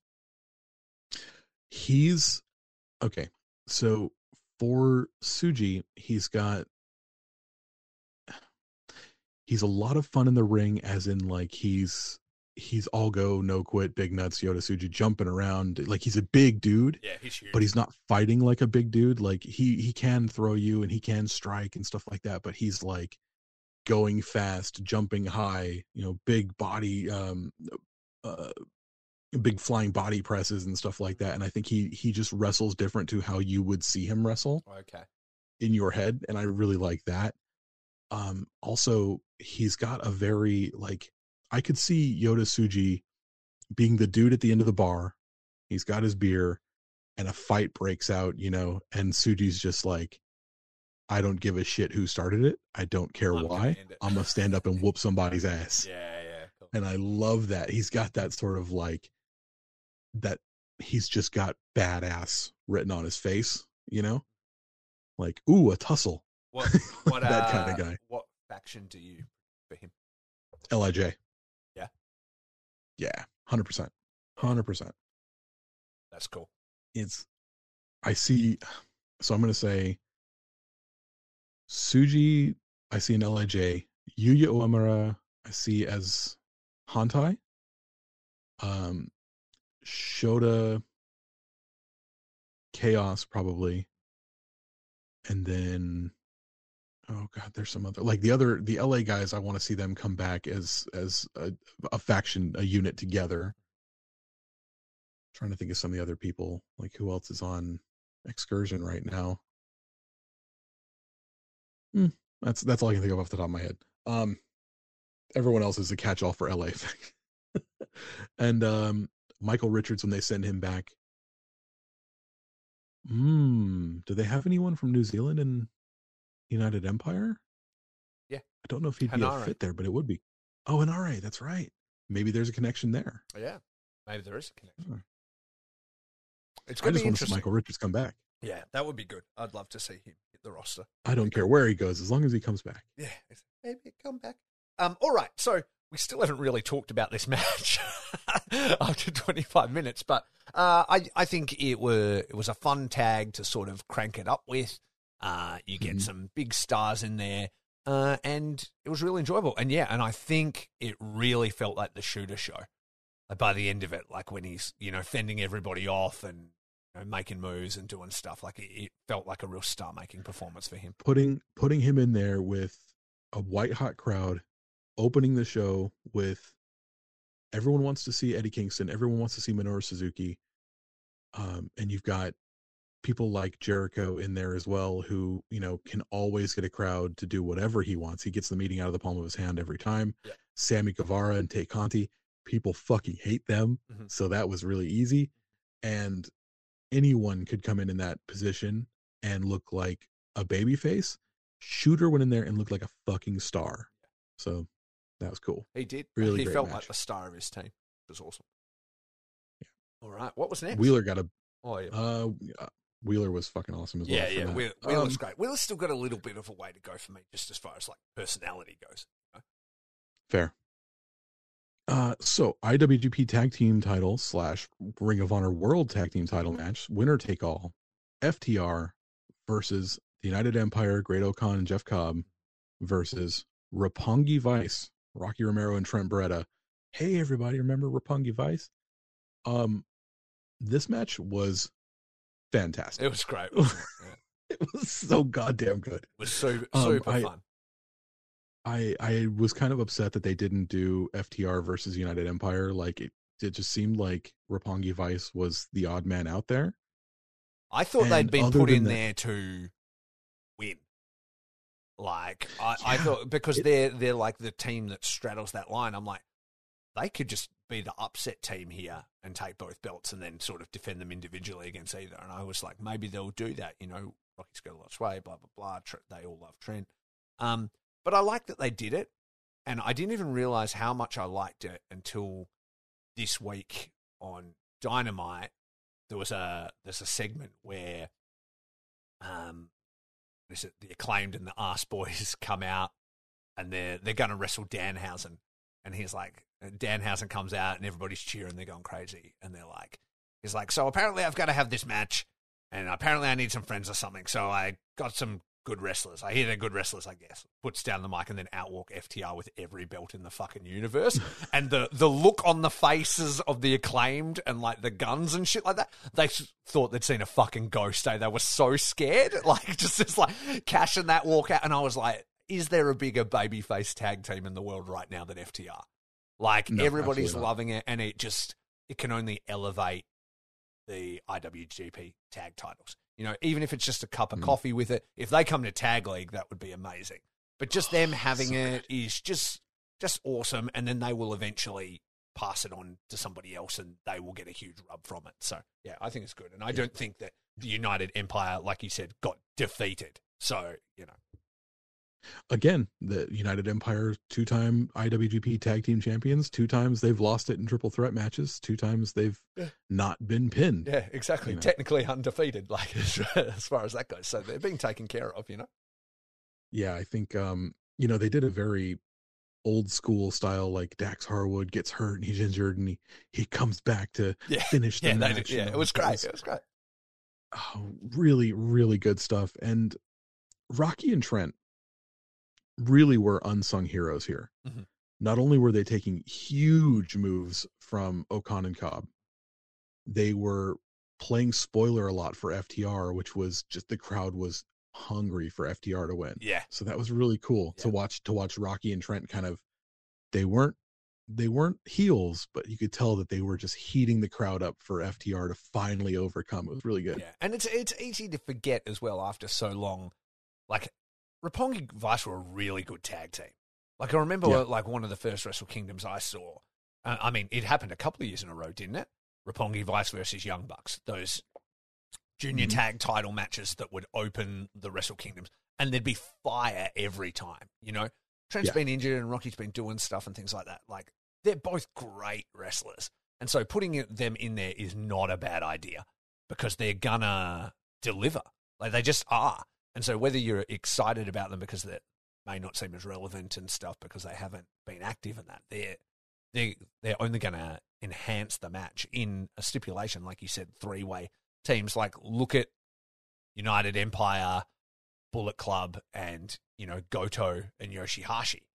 It wasn't this, you know, and it's because of the working parts in the match. Do you want to take a second to throw some flowers at Rocky Romero for all he's given us over the years and all he continues to do for us as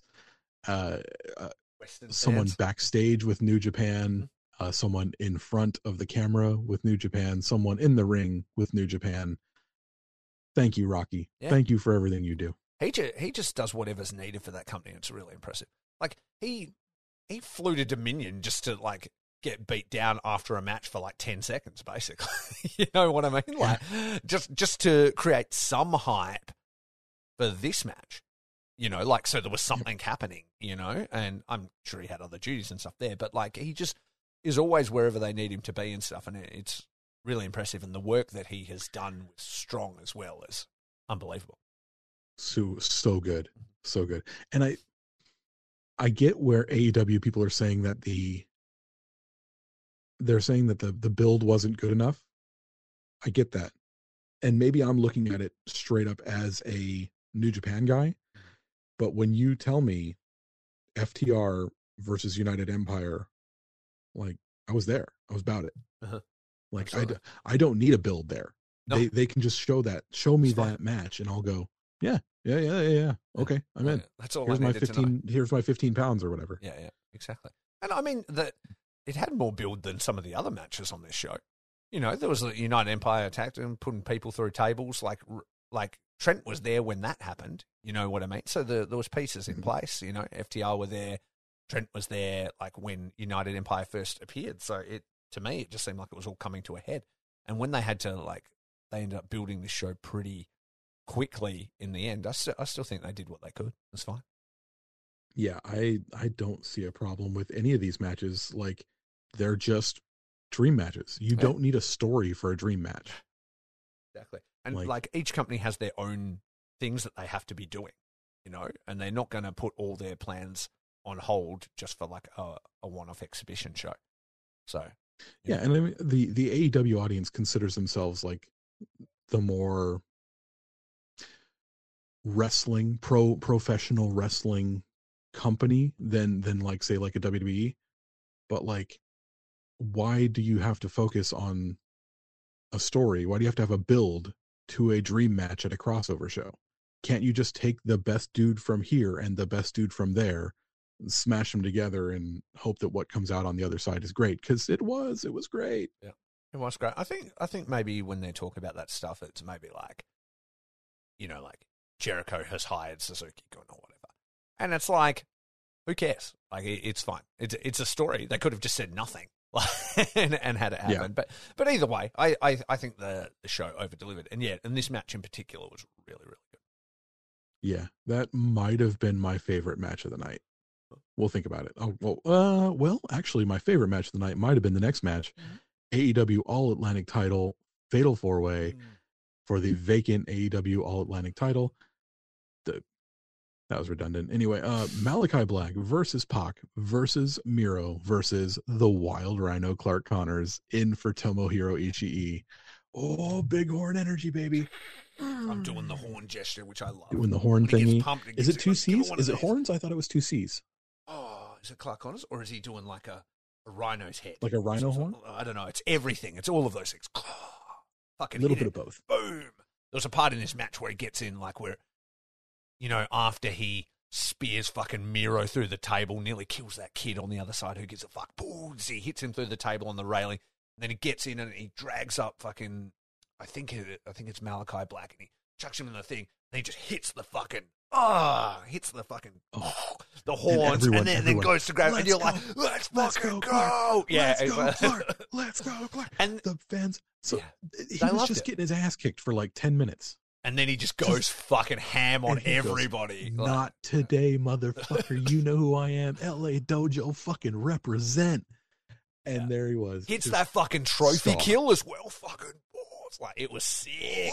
Like, I can't tell you. Like, I'm so fucking pumped on Clark Connors. Like, he's fucking one of my favorite dudes at the moment. And seeing his rise is just so killer. But yeah, he's like, when you talk about like fighting spirit and stuff like that, when he fucking hitting the horns. Me and Curtis are constantly doing the fucking horn gesture. Nobody can see him. Fucking, when he hit that, I was like, it got me jacked, man. I was pumped. I was like, I wanted to see him do it. I'm like, what if they put it on Clark? That'd be sick. Like, and so, yeah, they obviously didn't, but it was a great match. And I was just glad that he didn't get steamrolled, because obviously he's in there with veterans, people who have been on WWE's payroll, massive stars. And they made known commodities. Yeah, and it was like, he's just here to lose kind of thing. But I love that even in that, they gave a real time for him to shine. And that was awesome. That was really like, and another thing, you're going to see Clark's face for, you know, every time they talk about the All-Atlantic title from now on, anytime they show a video package, there's going to be Pac winning it for the first time, and there's Clark Connors with him. Yeah. And shit, maybe we use that. Maybe we say, like, Clark is like, you know, I'm pissed that it was my face that you're going to see getting tapped out for you to win that fucking title. Yeah. I want a one-on-one match, Clark Connors versus Pac. Yeah. And here's me going, ooh, baby. Ooh, boy. Yeah, exactly. That spear through the table, bro. He fucking hit him like a ton of bricks, eh? It was awesome. Sick. Oh, so good. But yeah, I loved it. Miro is such a monster, dude. He's probably like, if I had to pick a couple of dudes like on AEW television to like really follow, Miro's like my dude. It's boner alert with you and Miro. You talk about him all the time. I fucking love that dude. The rig on Miro has you transfixed. The fucking rig, bro. Check out his rig. Yeah. No, Miro's my fucking homeboy. I just love that he wants to fight God. Yeah, he's pissed. He's pissed about something. Makes me happy. Yeah. Makes me happy. How long Black, before? Fucking boy. How long before Lana's on TV? Because he talks about it all the time. I don't know. That'd be great. I don't think he needs her, but like, you know, have her in the crowd or something. Maybe. I kind of like that he referenced her, but you don't. Hello to my sexy wife. Yeah, I kind of like that he referenced her, but I don't necessarily need like a return to her and him together. You know, I think he's more interesting on his own. And like you say, he's forbidden from things from God and he's mad about it and stuff. I feel like that's more interesting. Yeah, super cool stuff. Exactly. But what a banger match. We obviously focused a lot on Clark, but like all four guys were amazing. It was a really fun time. It really did make me interested to see what they're doing with, because they were like, oh, Malachi Black and Pac are feuding right now. And I was like, oh, okay. And they kind of went at it in this match, and that was rad. Yeah. Like, I talked to a bunch of friends of mine who are AEW guys and asked them specifically who from New Japan that they were most interested in. And we'll get to that in a little bit. We'll talk about it at the end of the show in the wrap up. Uh-huh. But like, this like did put me in touch with a couple of AEW guys that I'd never seen before, that I was kind of interested in. Like, I've seen Eddie Kingston before. I've seen Wheeler Yuta, of course, on New Japan television. So like, I can't really say like they've opened my eyes to those guys, but like when I when I think about what they're doing in AEW, like I had no idea. I had no fucking clue what Malachi Black was doing in AEW. Oh, no the idea House what of Pac Black was is doing in fucking AEW. sick, man.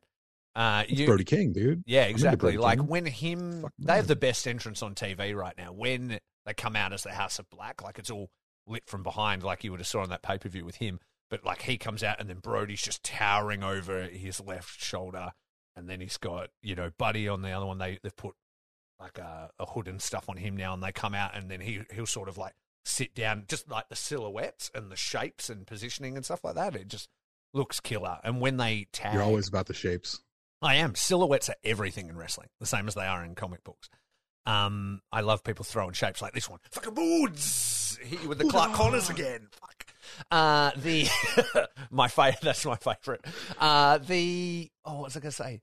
What do they call them? Kings of the Black Throne. When they were tagging as well, like when Malachi Black and Brody King tag together. Different song. They've got so many songs, and every single one's a fucking banger. It's dope. I love Brody King. Yeah, Brody King. I wish he was in G1. Part of my boys' stable. He's the fucking best. Mm-hmm. He should have been in G1. I mean, like, yeah, he's doing a thing on TV right now, but like, New Japan was high on Brody King for a long time. Exactly. He might come back around. Really would have liked. Yeah, someday. I would love it. Yeah, someday. Exactly. Anyway, so really good, and yeah, you should watch some more AEW. I think you'd like some of the things that are going on. Maybe I will. Well, you now have access to my account, so I guess you can. I had access. I can't be fucked changing the password. Like, you just have access now, so it's fine. my neighbor was like, "Oh yeah, you can use my account," and like, I did sometimes. Like I said, I watch one every like 3 months or so, but mostly it was just like, I'd go out and take my dog for a walk, and I see her, and she's like, "Oh, did you see this on AEW this week?" And I'm like, "Nah." And I love Orange Cassidy. He makes me laugh. Oh, he's got his song back as a Jane. He's got Jane back now, like as of Blood and Guts. I was so fucking pumped. Amy's like, literally, who cares about this guy or this song? And I'm like, no, this song is fucking fire. The best. Just shut your mouth. The fucking best. The best. That fucking riff. I remember him just like walking out like at fucking GCW or whatever it was, and he'd just have like a title in his backpack, and he'd just like sort of nonchalantly stroll out like to a juice box. Yeah, exactly. Yeah, I saw him once against Dan the Dad. Oh, yeah. Mm-hmm. Possibly Warhorse. I don't remember if Warhorse was. Anyway, yeah, super cool. Hearing Jane, like, yeah, that's the best. That's a great fucking song for like why. Who knows? It just works. I'm playing it right now because I'm fucking jacked on it. Luckily, surely all the members of Jefferson Starship are long dead, and nobody will sue me for playing this. But hey, we're not making any money. This is not monetized. We're not hurting anybody. Here we go. Boom. Here's promotion for you. Musical break. Oh, the drums. Here they come.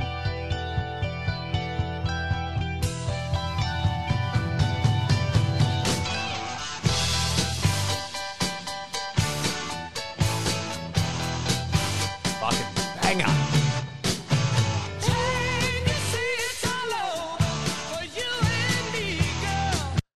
Fucking sick. What it's got to do with Orange Cassidy, I don't know. But when he strolls out to it, it just suits his entire vibe. Eh? It's so when it came, like he opens the show on Dynamite this week, and it goes to the Orange Cassidy, all white, and then Jane starts playing. I was like, "Come on, TK." He was like, "If you deliver a banger with Ospreay, I'm going to buy Jane for you." Yeah, it is a flex. Good. It's awesome. So good. Yeah. We just got off talking about like the 6th match. We're still on the 3rd match. I know. We need to keep going. Let's keep on moving. What's next? Okay. What's after the tags? Yeah. Next up, Bullet Club, El Phantasmo and the Young Bucks with Hikuleo versus the Dudes with Attitudes, or as they were calling them online, Los Stingobernables. Which was great. So Darby Allin, Shingo Takagi, and Sting. Sting fucking takes flight at the fucking start of this. Fuck, man. That was like, I don't know. hectic. It's going to be all right. That was the fucking Nick best. Jackson Herway, the real high flyer of fucking AEW, is Sting. He did that one jump off something, and he's like, now I'm doing it off All Things Always. And it was killer. Yep. Yeah. And he fucking He's ate like- it too. He landed on them, but then he just gets reflected off to the side, just straight to the ground. Mm-hmm. The no sells by Yeah. Sting in this match. Like, is there a fucking better fucking man than Sting? Like, He knows when to bring it out too. Yeah. Like he doesn't just no sell to no sell. Nah. Like he knows sells. He's got the when crowd credibility, is, like- and then when he does it, the crowd want him to do it, and they're like, "Let's go!" Like, yeah, it's like fucking Yeah. Clark That Connors fucking level that no sell pumped. where he caught the super kick and just stops and like Yeah. thinks about it for a second and then no sells it. No sells the titty twisters from ELP. Mhm. Gave him right back. Yeah, it was good. Yeah. It was great fun. Shingo was looking like a man. Getting the pin this, too. This, Mhm. as well. He was just throwing people to and fro. Mm-hmm. Absolutely fantastic match. This was more fun than it had any right to be. Mhm. I don't know much about Darby Allin. I'm super not that impressed with Darby Allin until he started breaking out some really weird counters. Mhm. Like who was it? El Phantasmo got him up on his shoulders and was going to hit him with something, and he like spun it out and did like a Stone Cold Stunner. Yeah. Darby's pretty Like, that's crazy, cool. man. Like, he does some wild stuff, and his dives as well, like his no hand sort of dives where he just like flies out like into people and stuff. Like, Like Ralph Wiggum going through the it's going exactly through the like that. window He in does the- like a Ralph Wiggum dive. He just goes boom, and just like fucking flies into people. And his coffin That's drop cool. finish is pretty cool as well, where he's like up on the top and just jumps backwards, like this position. Like, I'm doing the picture I'm a vampire, people, and one hand on either shoulder cross, like woo, backwards like that. It's pretty cool. Exactly. Also, he's I think he owns a little bit of can take a little bit of a bow of credibility for how far Sting's come too. I was hearing like interviews and stuff where he was talking about it. He was like, man, Sting was like, oh, I'm gonna come back and I'm only gonna do cinematic matches and shit. He was like, bro, come wrestle at my house. It's like, you can still do it and things like that. And like the current Sting we're getting now Sting didn't think he could do that anymore, you know?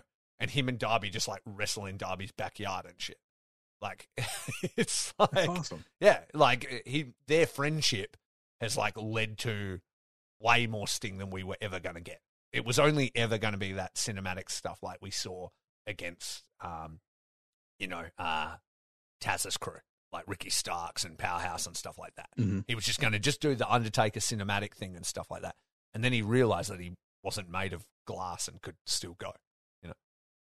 It's funny to think about how like what is Sting like 60? I don't 62? know. He's in better fucking condition than me, that's for sure. Yeah, Like 22 he's years just of going, going, man. Yeah, exactly. he's feeling it. He's And killing. like you see like someone like Ric Flair or something who was contemporary for Sting, and the dude's I mean, he's going to have one more match or whatever. They're talking about having like this big Ric Flair retirement match. And it's like, although if, I you mean, talk Rick about, lived a much harder life than Sting.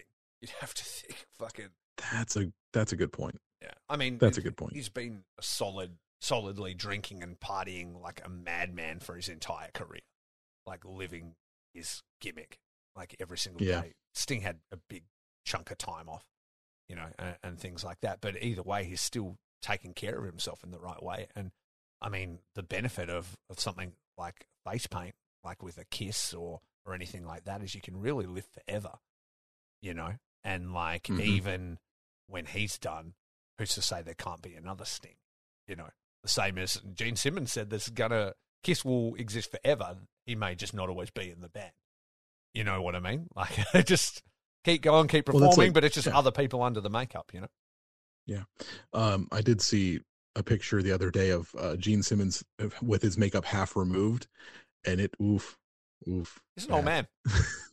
See, that is an old man. That is an old fucking yeah. man, but yeah. Still makes a kick-ass rock and roll tune though. Yeah, you do. The idea of like Sting coming out, like the up in the rafters, they had that Sting, so you thought he was going to be coming down on the loved it. whipcord.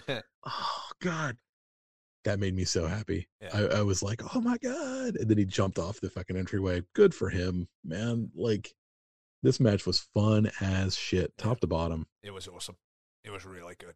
Yeah, the whole card Stingo was Takagi. so fun. Stingo, Good times. Stingo Takagi. What's next? With people through hours. Next was the AEW Women's World Title match. Thunder Rosa defeating Toni Storm.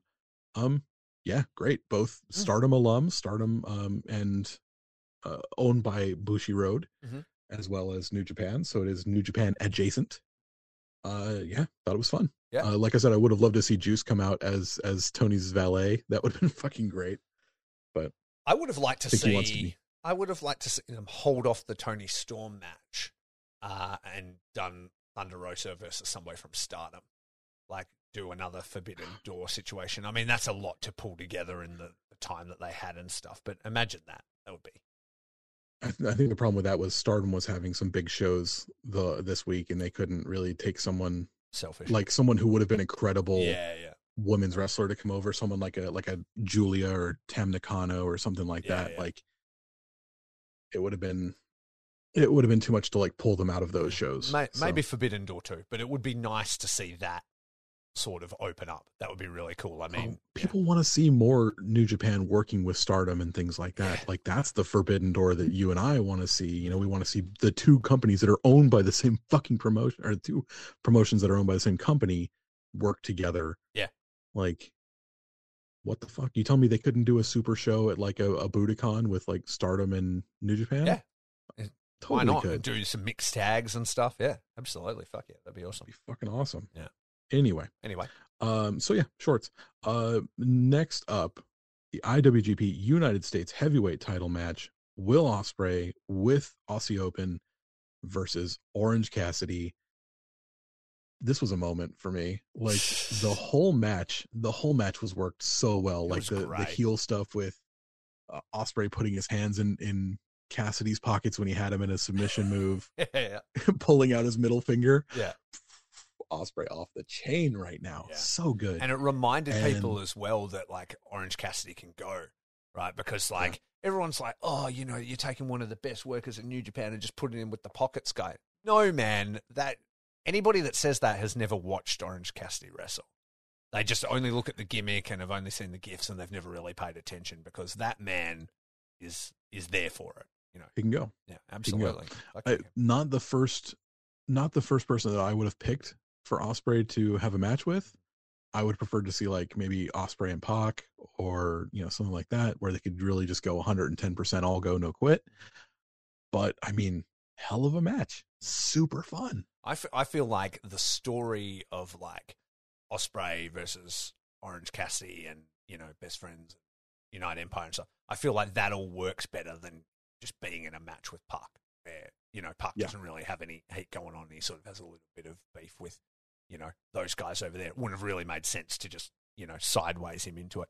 And I feel like they made the most out of it. And I feel like it was like one of the sleeper matches of the show.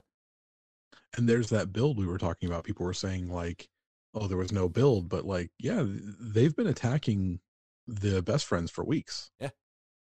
So. Yeah, absolutely. I thought it was really fun. And Juice was even there. Course, he was up in the crowd and stuff like that. So, you know, it would all tie it. And then, of course, we've got the United Empire beating down Orange Cassidy, and we hear do-do-do-do, do-do-do-do, and out comes Katsuyori motherfucking Shibata for the save. That sign summed it up, where it was like, if Shibata's music plays, I cry. Like, that's how we always joke about that. Well, not even joke about it, but that is what happens. Like, fucking in our household, whenever Shibata reappears. And fuck, what a moment, man. And I'm like, wait for this hesitation drop kick. Fuck it, let's go. Boom. Yeah, dude, he just smoked both members of Aussie Open on the way in. Can we, yeah, exactly. Can we just like, can he be full-time again now? Because I'm just so ready for it.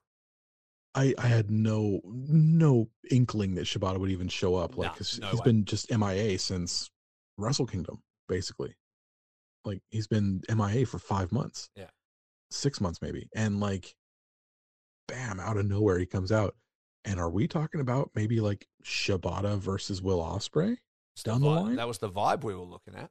Fuck. Is it like Shibata versus Ospreay for, like, the US title or something like that down the track a bit? 2 thumbs. 2 thumbs high, bro. Are we aiming towards Wrestle Kingdom with that? Like, that would be a great Wrestle Kingdom match. It would be well, Dominion just went through, didn't it? So it wouldn't. Yeah, it would have to be either Wrestle Kingdom or Dominion. Like, I'm into it. Yeah. I'm into it. Like, if we can get through the G1, but maybe that means Will's not winning in the G1. If Will doesn't win, I think you could look towards Shibata for Wrestle Kingdom. If Will wins, then it'd be down the track, and maybe it's like for the world title. God, I'm really scared about that first stiff headbutt he delivers. Because he's just going to wrestle exactly the same. He's not going to give a fuck. Oh, Jesus. Why should I change just because I almost died? Yeah, exactly. But what a moment. Yeah. Katsuhiro motherfucking Shibata. That was amazing. All right, so the next match was a singles match between Zack Sabre Jr. and X. X turning out to be Ricola, Claudio Castagnoli. Dude. His new music. That was a moment for me. It was pretty bad. And that's like the remix. I get that, Daniel Bryan has like an old-timey song that they've remixed and stuff, but that's not the one. But either way, it was good to see him. He's looking great. He always looks great. Yeah. I have a new game called Drink Every Time he does a European uppercut. And let me tell you, you'll get fucking alcohol poisoning, buddy. I know. We're not drinking 85% of his arsenal at the start of fucking Blood and Guts, and he starts in Blood and Guts versus Sammy Guevara, and there's about 20 European uppercuts in like the first 10 seconds. We're like, this would be us unconscious by now. Yeah, you wouldn't make it to the end of the match. Yeah, exactly. I'm going to say about Claudio what I probably said about Miro when he first came over. Still, like the way he structured everything and that still felt very WWE to me, I guess. Like in the way, like they sort of take a little bit of time, I guess, to sort of move away from that style and kind of get to something that I personally like. I mean, other people may not have a problem, but it still felt a bit like that. But it obviously really helped. Like, it was a great match. Like, him versus Zack is definitely a dream match, And I felt like Zack kept him creative. Yeah, the problem. See, this match, these last 3 matches kind of wore on me a little bit. Mm-hmm. Like, I had so much fun with the beginning that this match. I mean, we were never promised ZSJ versus Daniel Bryan, but we know what that was supposed to be here, and we will get it. And yes, Zack Sabre Jr. versus Claudio Castagnoli is a dream match. So I didn't want to just say like, oh, it's not exactly what I wanted, so I'm going to spit in the face of what I got. Yeah. I'm not that kind of guy. I will never look that gift horse in the mouth. I enjoyed the match. It definitely was not a catch as catch can, classic technical wrestling style, but it was a good, fun match. I would have liked to have had someone with a bit more of a technical acumen at this point, but a big debut, a big moment for a dude who I really enjoy.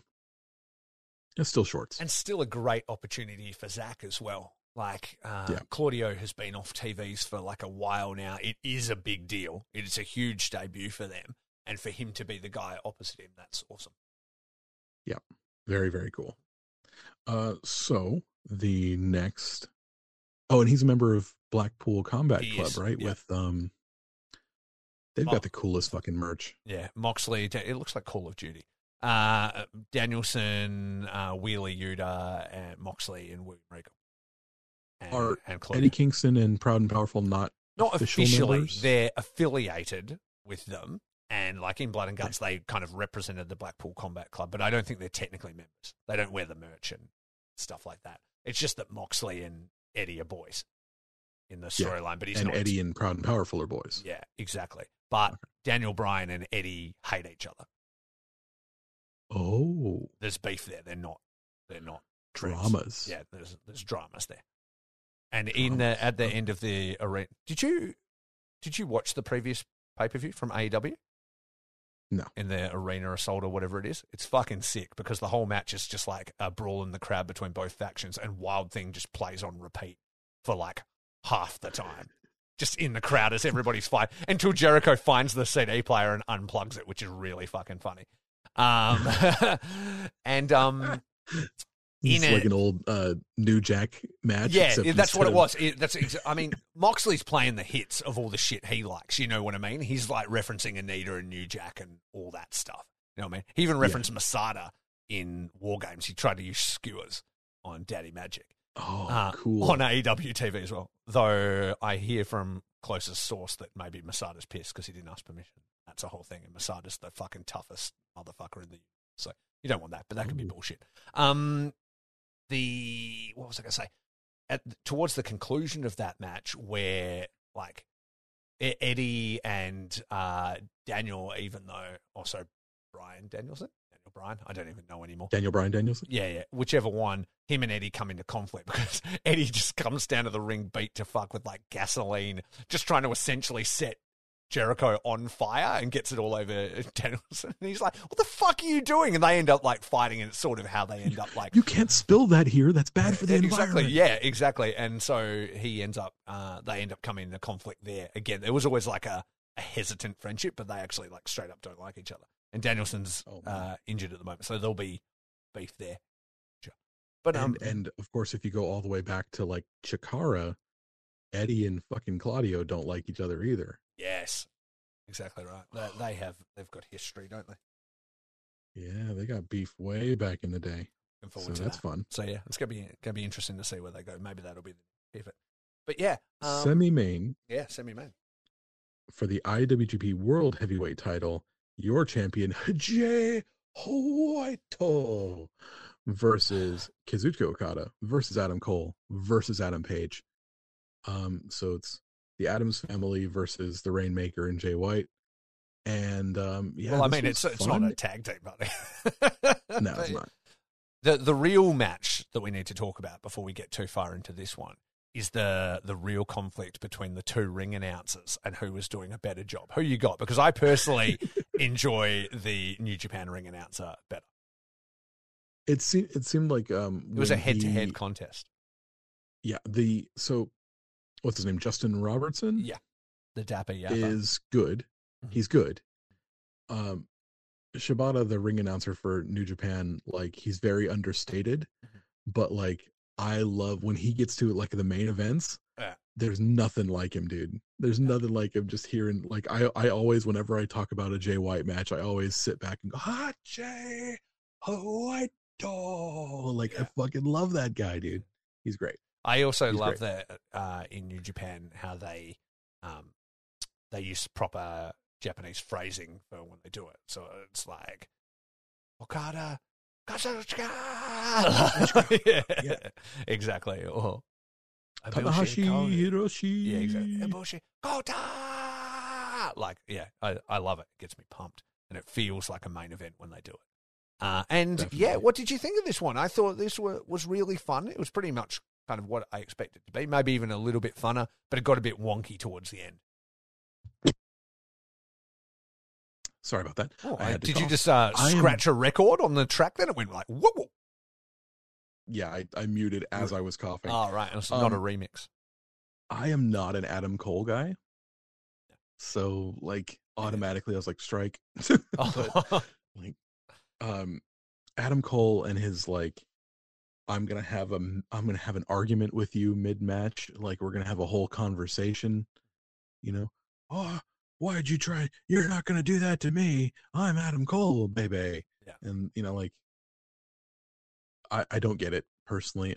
The dude's very talented. Mm-hmm. I will not take that away from him. I'm not a fan. I like Hangman Page. I think he's a lot of fun. Mm-hmm. He's very easy to cheer for. I am a huge Rainmaker, Kazuchika Okada Kazuchika fan. Mm-hmm. I love Jay White. And so, yeah, this match was good. It was very good. Ended very, very quickly. I guess maybe there was an injury concern.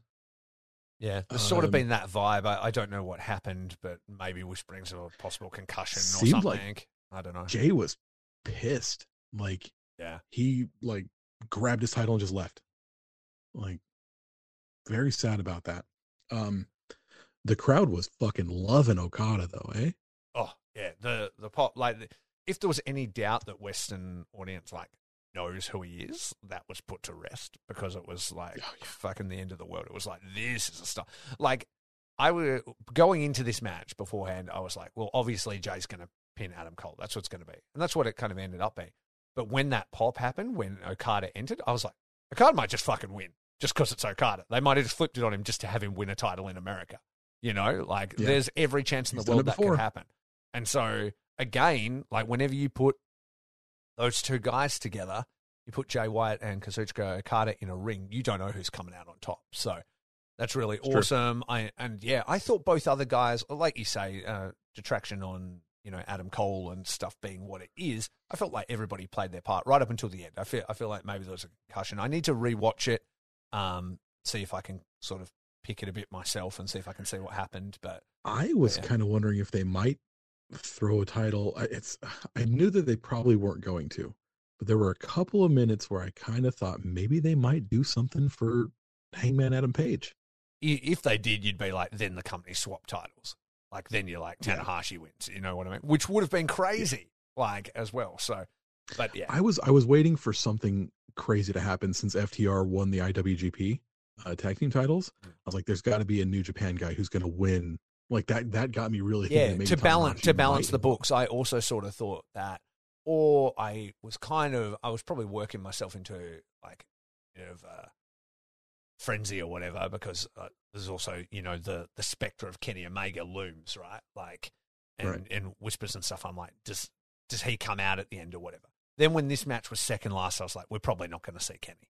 Like, I was like, that would be the last match then, because then you would bring him out as the very, like, end to the pay-per-view, right? His return. So I kind of thought there was no chance, but you never know. And so I was kind of waiting for a last big shock or surprise or something like that. But then it, you know, didn't feel like it ended properly. It looked like they had to call an audible, and then it just sort of was over. And so it kind of died out with a bit of a whimper, but the entire journey was really enjoyable. Do you think that maybe did Jay put Adam Cole down with a Blade Runner, didn't he? I don't remember the exact order of what happened. Because wasn't he doing something with Okada, and then he just sort of fell over, and then Jay just scrambles in and sort of pins him? Maybe that was it. Gosh, I don't remember. I don't remember. Yeah, because the end just came out of nowhere, so I was like, oh.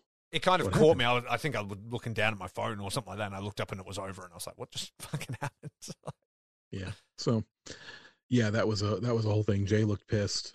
The match it did end abruptly, but like when you have four dudes in a match together, it can end abruptly. It's a thing. Absolutely.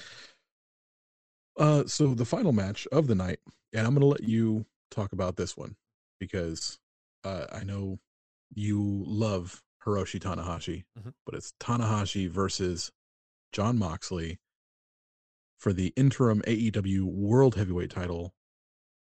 How'd you feel about that? Let me ask you this. Have you ever seen anybody get color from a sling blade before? Because that's essentially what happened. Jon Moxley will take any chance he can to bleed at the moment. And I know it's got blade in the title, but it was like he took a sling blade, rolled out of the ring and came up with a fucking red mask. And I was like, what happened here? I busted my forehead on this back bump that I just took. On this sharp forearm of Tanahashi. Look, I was really hoping, and especially after, like you said, the books had kind of lent AEW's way. They took the IWGP tag titles. Nothing really happened in the previous match. And I'm like, they've been sort of building this match. These two have sort of been talking for a while. It was maybe going to be for the US, but now we're here and it's for the interim title. And I thought that was the key word. I was like, this is the interim title. This isn't the main title. CM Punk holds that.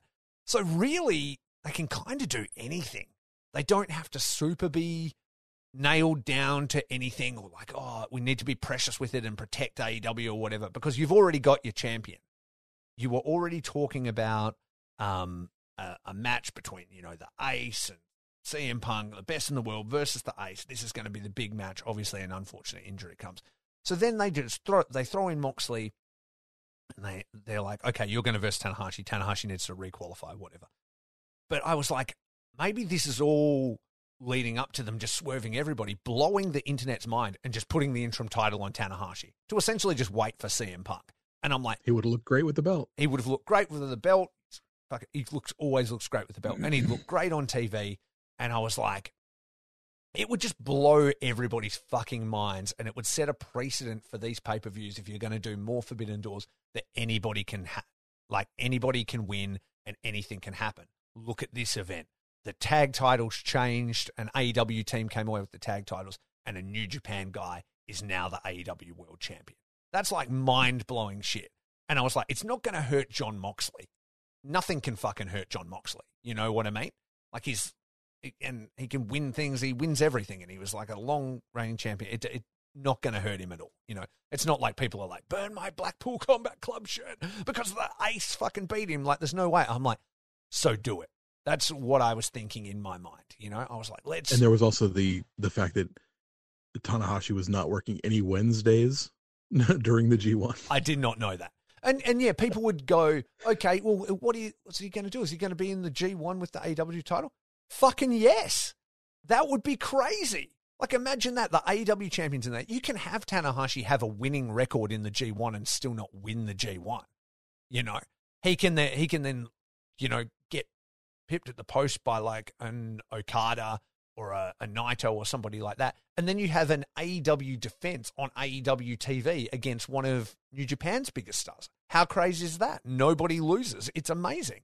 And so I was really disappointed at the end, even though it was like a fun match. I was like, I really just hope they would have had the balls to just do something crazy, like at the end of the show, you know? And so I understand all the reasons why you wouldn't do that, but I was like, fuck, it would have been cool. And I mean, really, Tanahashi's been in, I don't know, I forget what the record was, and they said it like 21 consecutive G1s, you know what I mean? If you were really concerned about it, just have him out of the G1.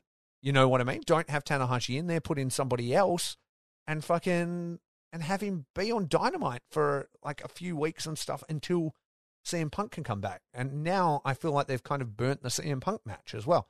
Because, I mean, they can still have it and it's still a dream match and stuff, but it doesn't really have the threat of the first Forbidden Door over it because it felt like Ace, best in the world.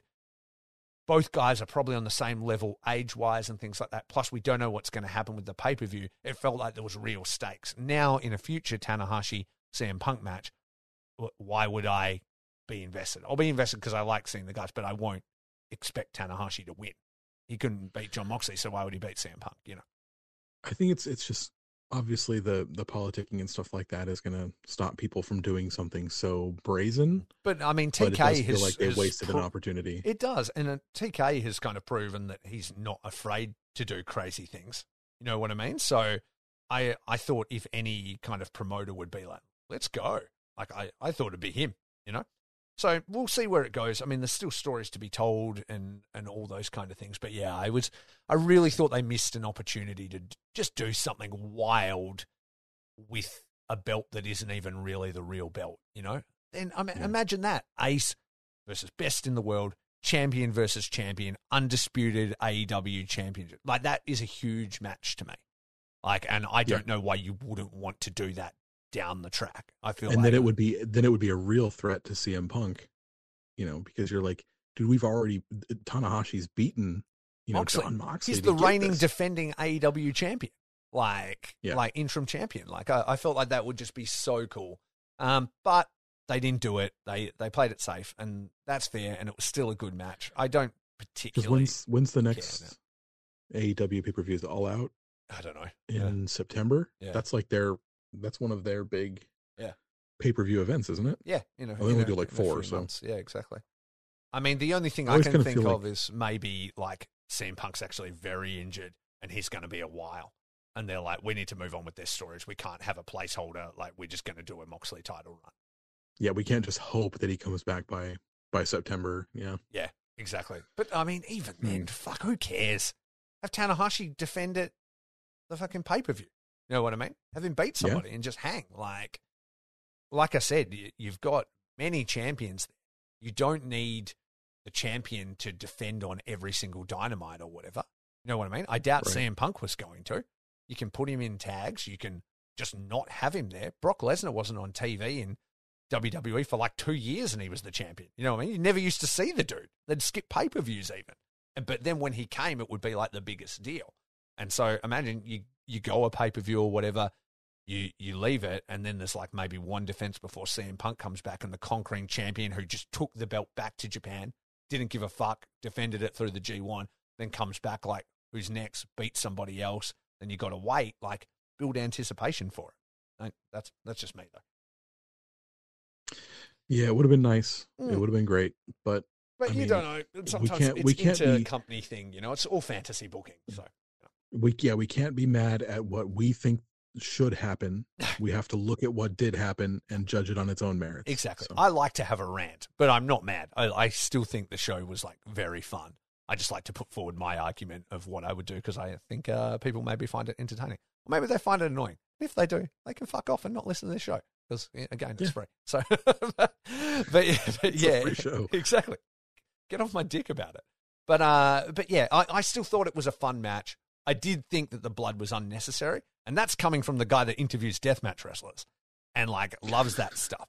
I just felt like it was a big fight feel championship match that I don't think they needed to take it there. I don't think that style super suits Tanahashi. I don't think there was cause for it in the match. Like I said, I think the move that even brought him up with a Crimson Mask was like not even, there was no weapons. He didn't go into a post. Nothing really happened. So I felt like it was unnecessary. And I feel like Moxley's been overdoing it a little bit with the blood. So let's go ahead and give overall, we both thought this was shorts, right? Oh, the whole pay-per-view was. Yeah, absolutely. It was a great time. Okay, cool. And what was your favorite match of the night?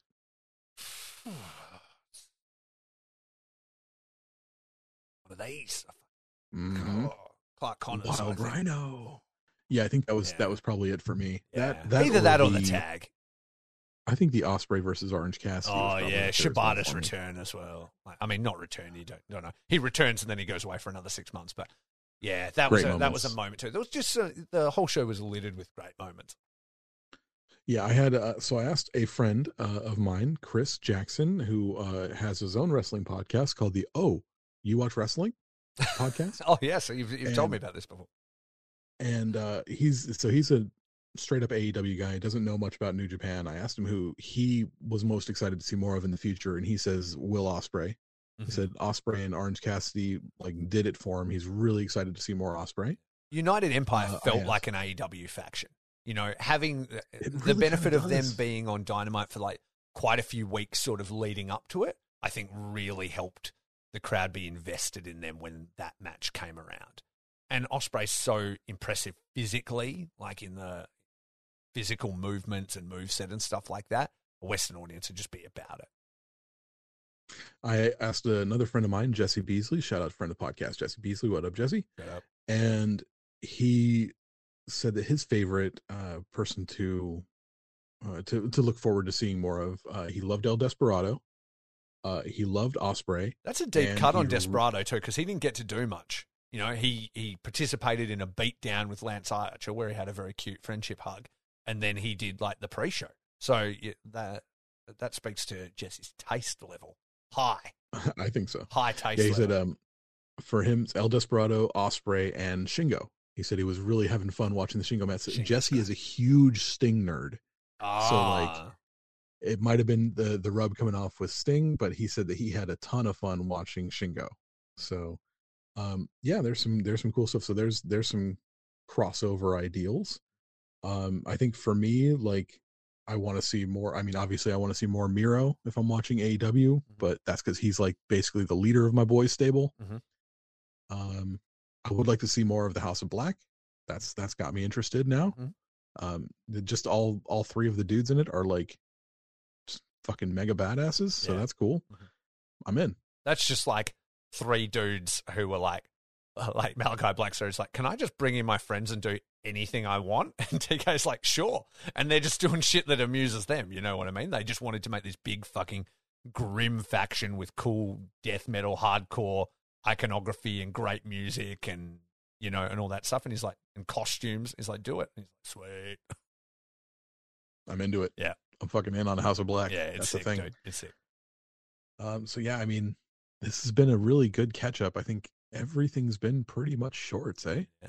Did you also see, I mean, I don't think they were on Fit and forbidden door because of all the forbidden laws of Mexico. But did you see that Rush is now in AEW with Andrade as the new Il Faction Ingobernable? Oh, Faction Ingobernable. Yeah. I like this. They've got the I like shirts this and everything. very much. Yeah. I like that idea. Yeah. It's cool. How are they going to get around the fact that Rush will not lay down for fucking anybody? That's easy, my friend. You have him win. You have him fucking win everything. Just have him fucking win everything. Yeah, dude. Rush and I is have no badass. problem with it because he's a fucking beast. Looks great. He's been coming out in a white suit. Like, yeah, fucking awesome. They're clean. Yeah, they're a pair of clean-looking fucking gentlemen. So yeah, no, those are some good ones. I'm trying to think. I watch both shows, so I don't really have a take as who I would prefer to see most of. It's probably just fucking Clark Connors fucking getting. I just like throwing up the big horn energy, the horns everywhere. So yeah, this is a very pro Connors podcast. It is like there's, would you rather slay every day until slay ceases all meaning, or no? What are you wanting from me here? Sex cowboy Clark Connors. Yeah, exactly. That's how it works, man. Fucking awesome, man. Yeah, it was a great time. Thanks for catching up, bud. It's been a good time hanging out with my boy. It's been a heavy week for me over at fucking Australia, so yeah, it's been super good fun. Tell the peeps where to find the amazing Curtis Spears. You can find me on Instagram and Twitter at eldestructo83. You can listen to my other podcast, the Smart Foundation. We took a small break to retool the show, but it's coming back this week.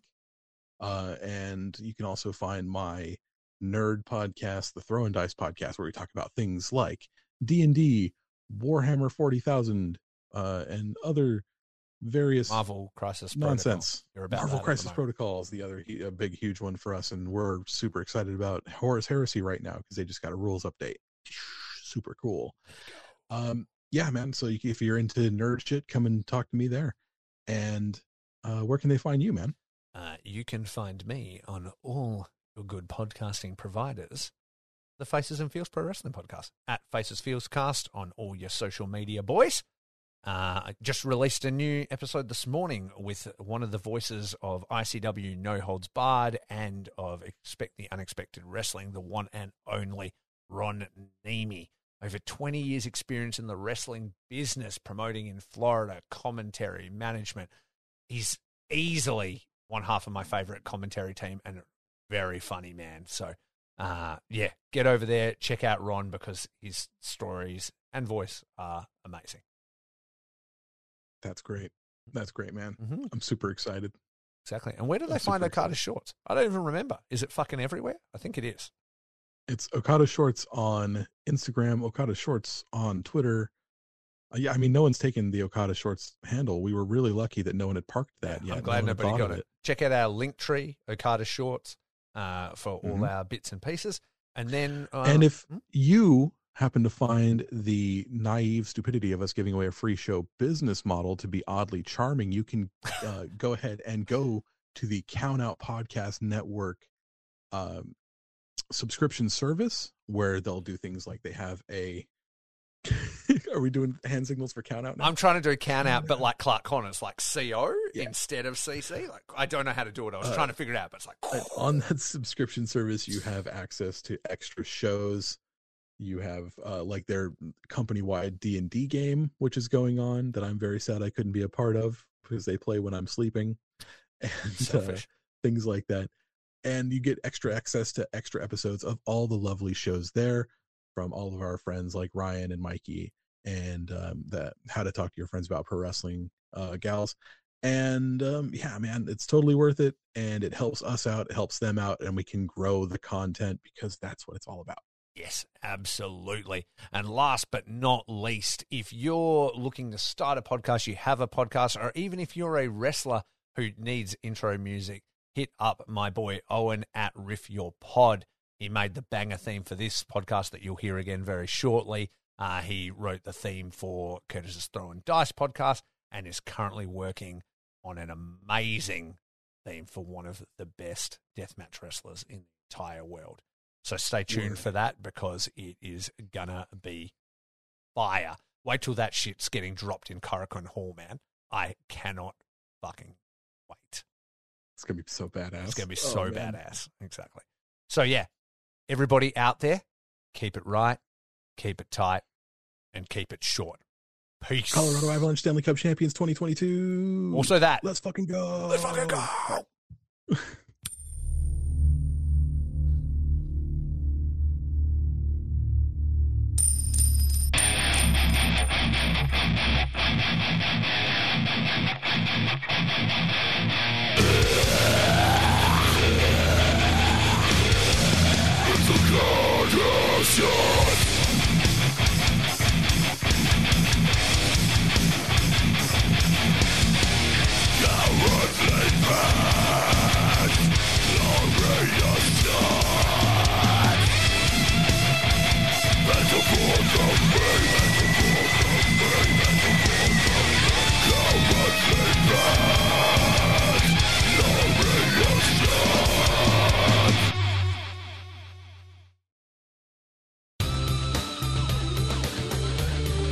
This has been a Count Out Podcast.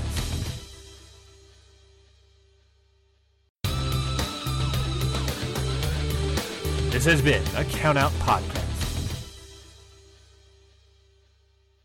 Say goodbye to your credit card rewards. Greedy corporate mega stores, led by Walmart and Target, are pushing for a law in Congress to take away your hard-earned cash back and travel points to line their pockets. The Durbin-Marshall credit card bill would enact harmful credit card routing mandates that would end credit card rewards as we know it. If you love your credit card rewards, tell your lawmakers, hands off my rewards. Tell them to oppose the Durbin-Marshall credit card bill.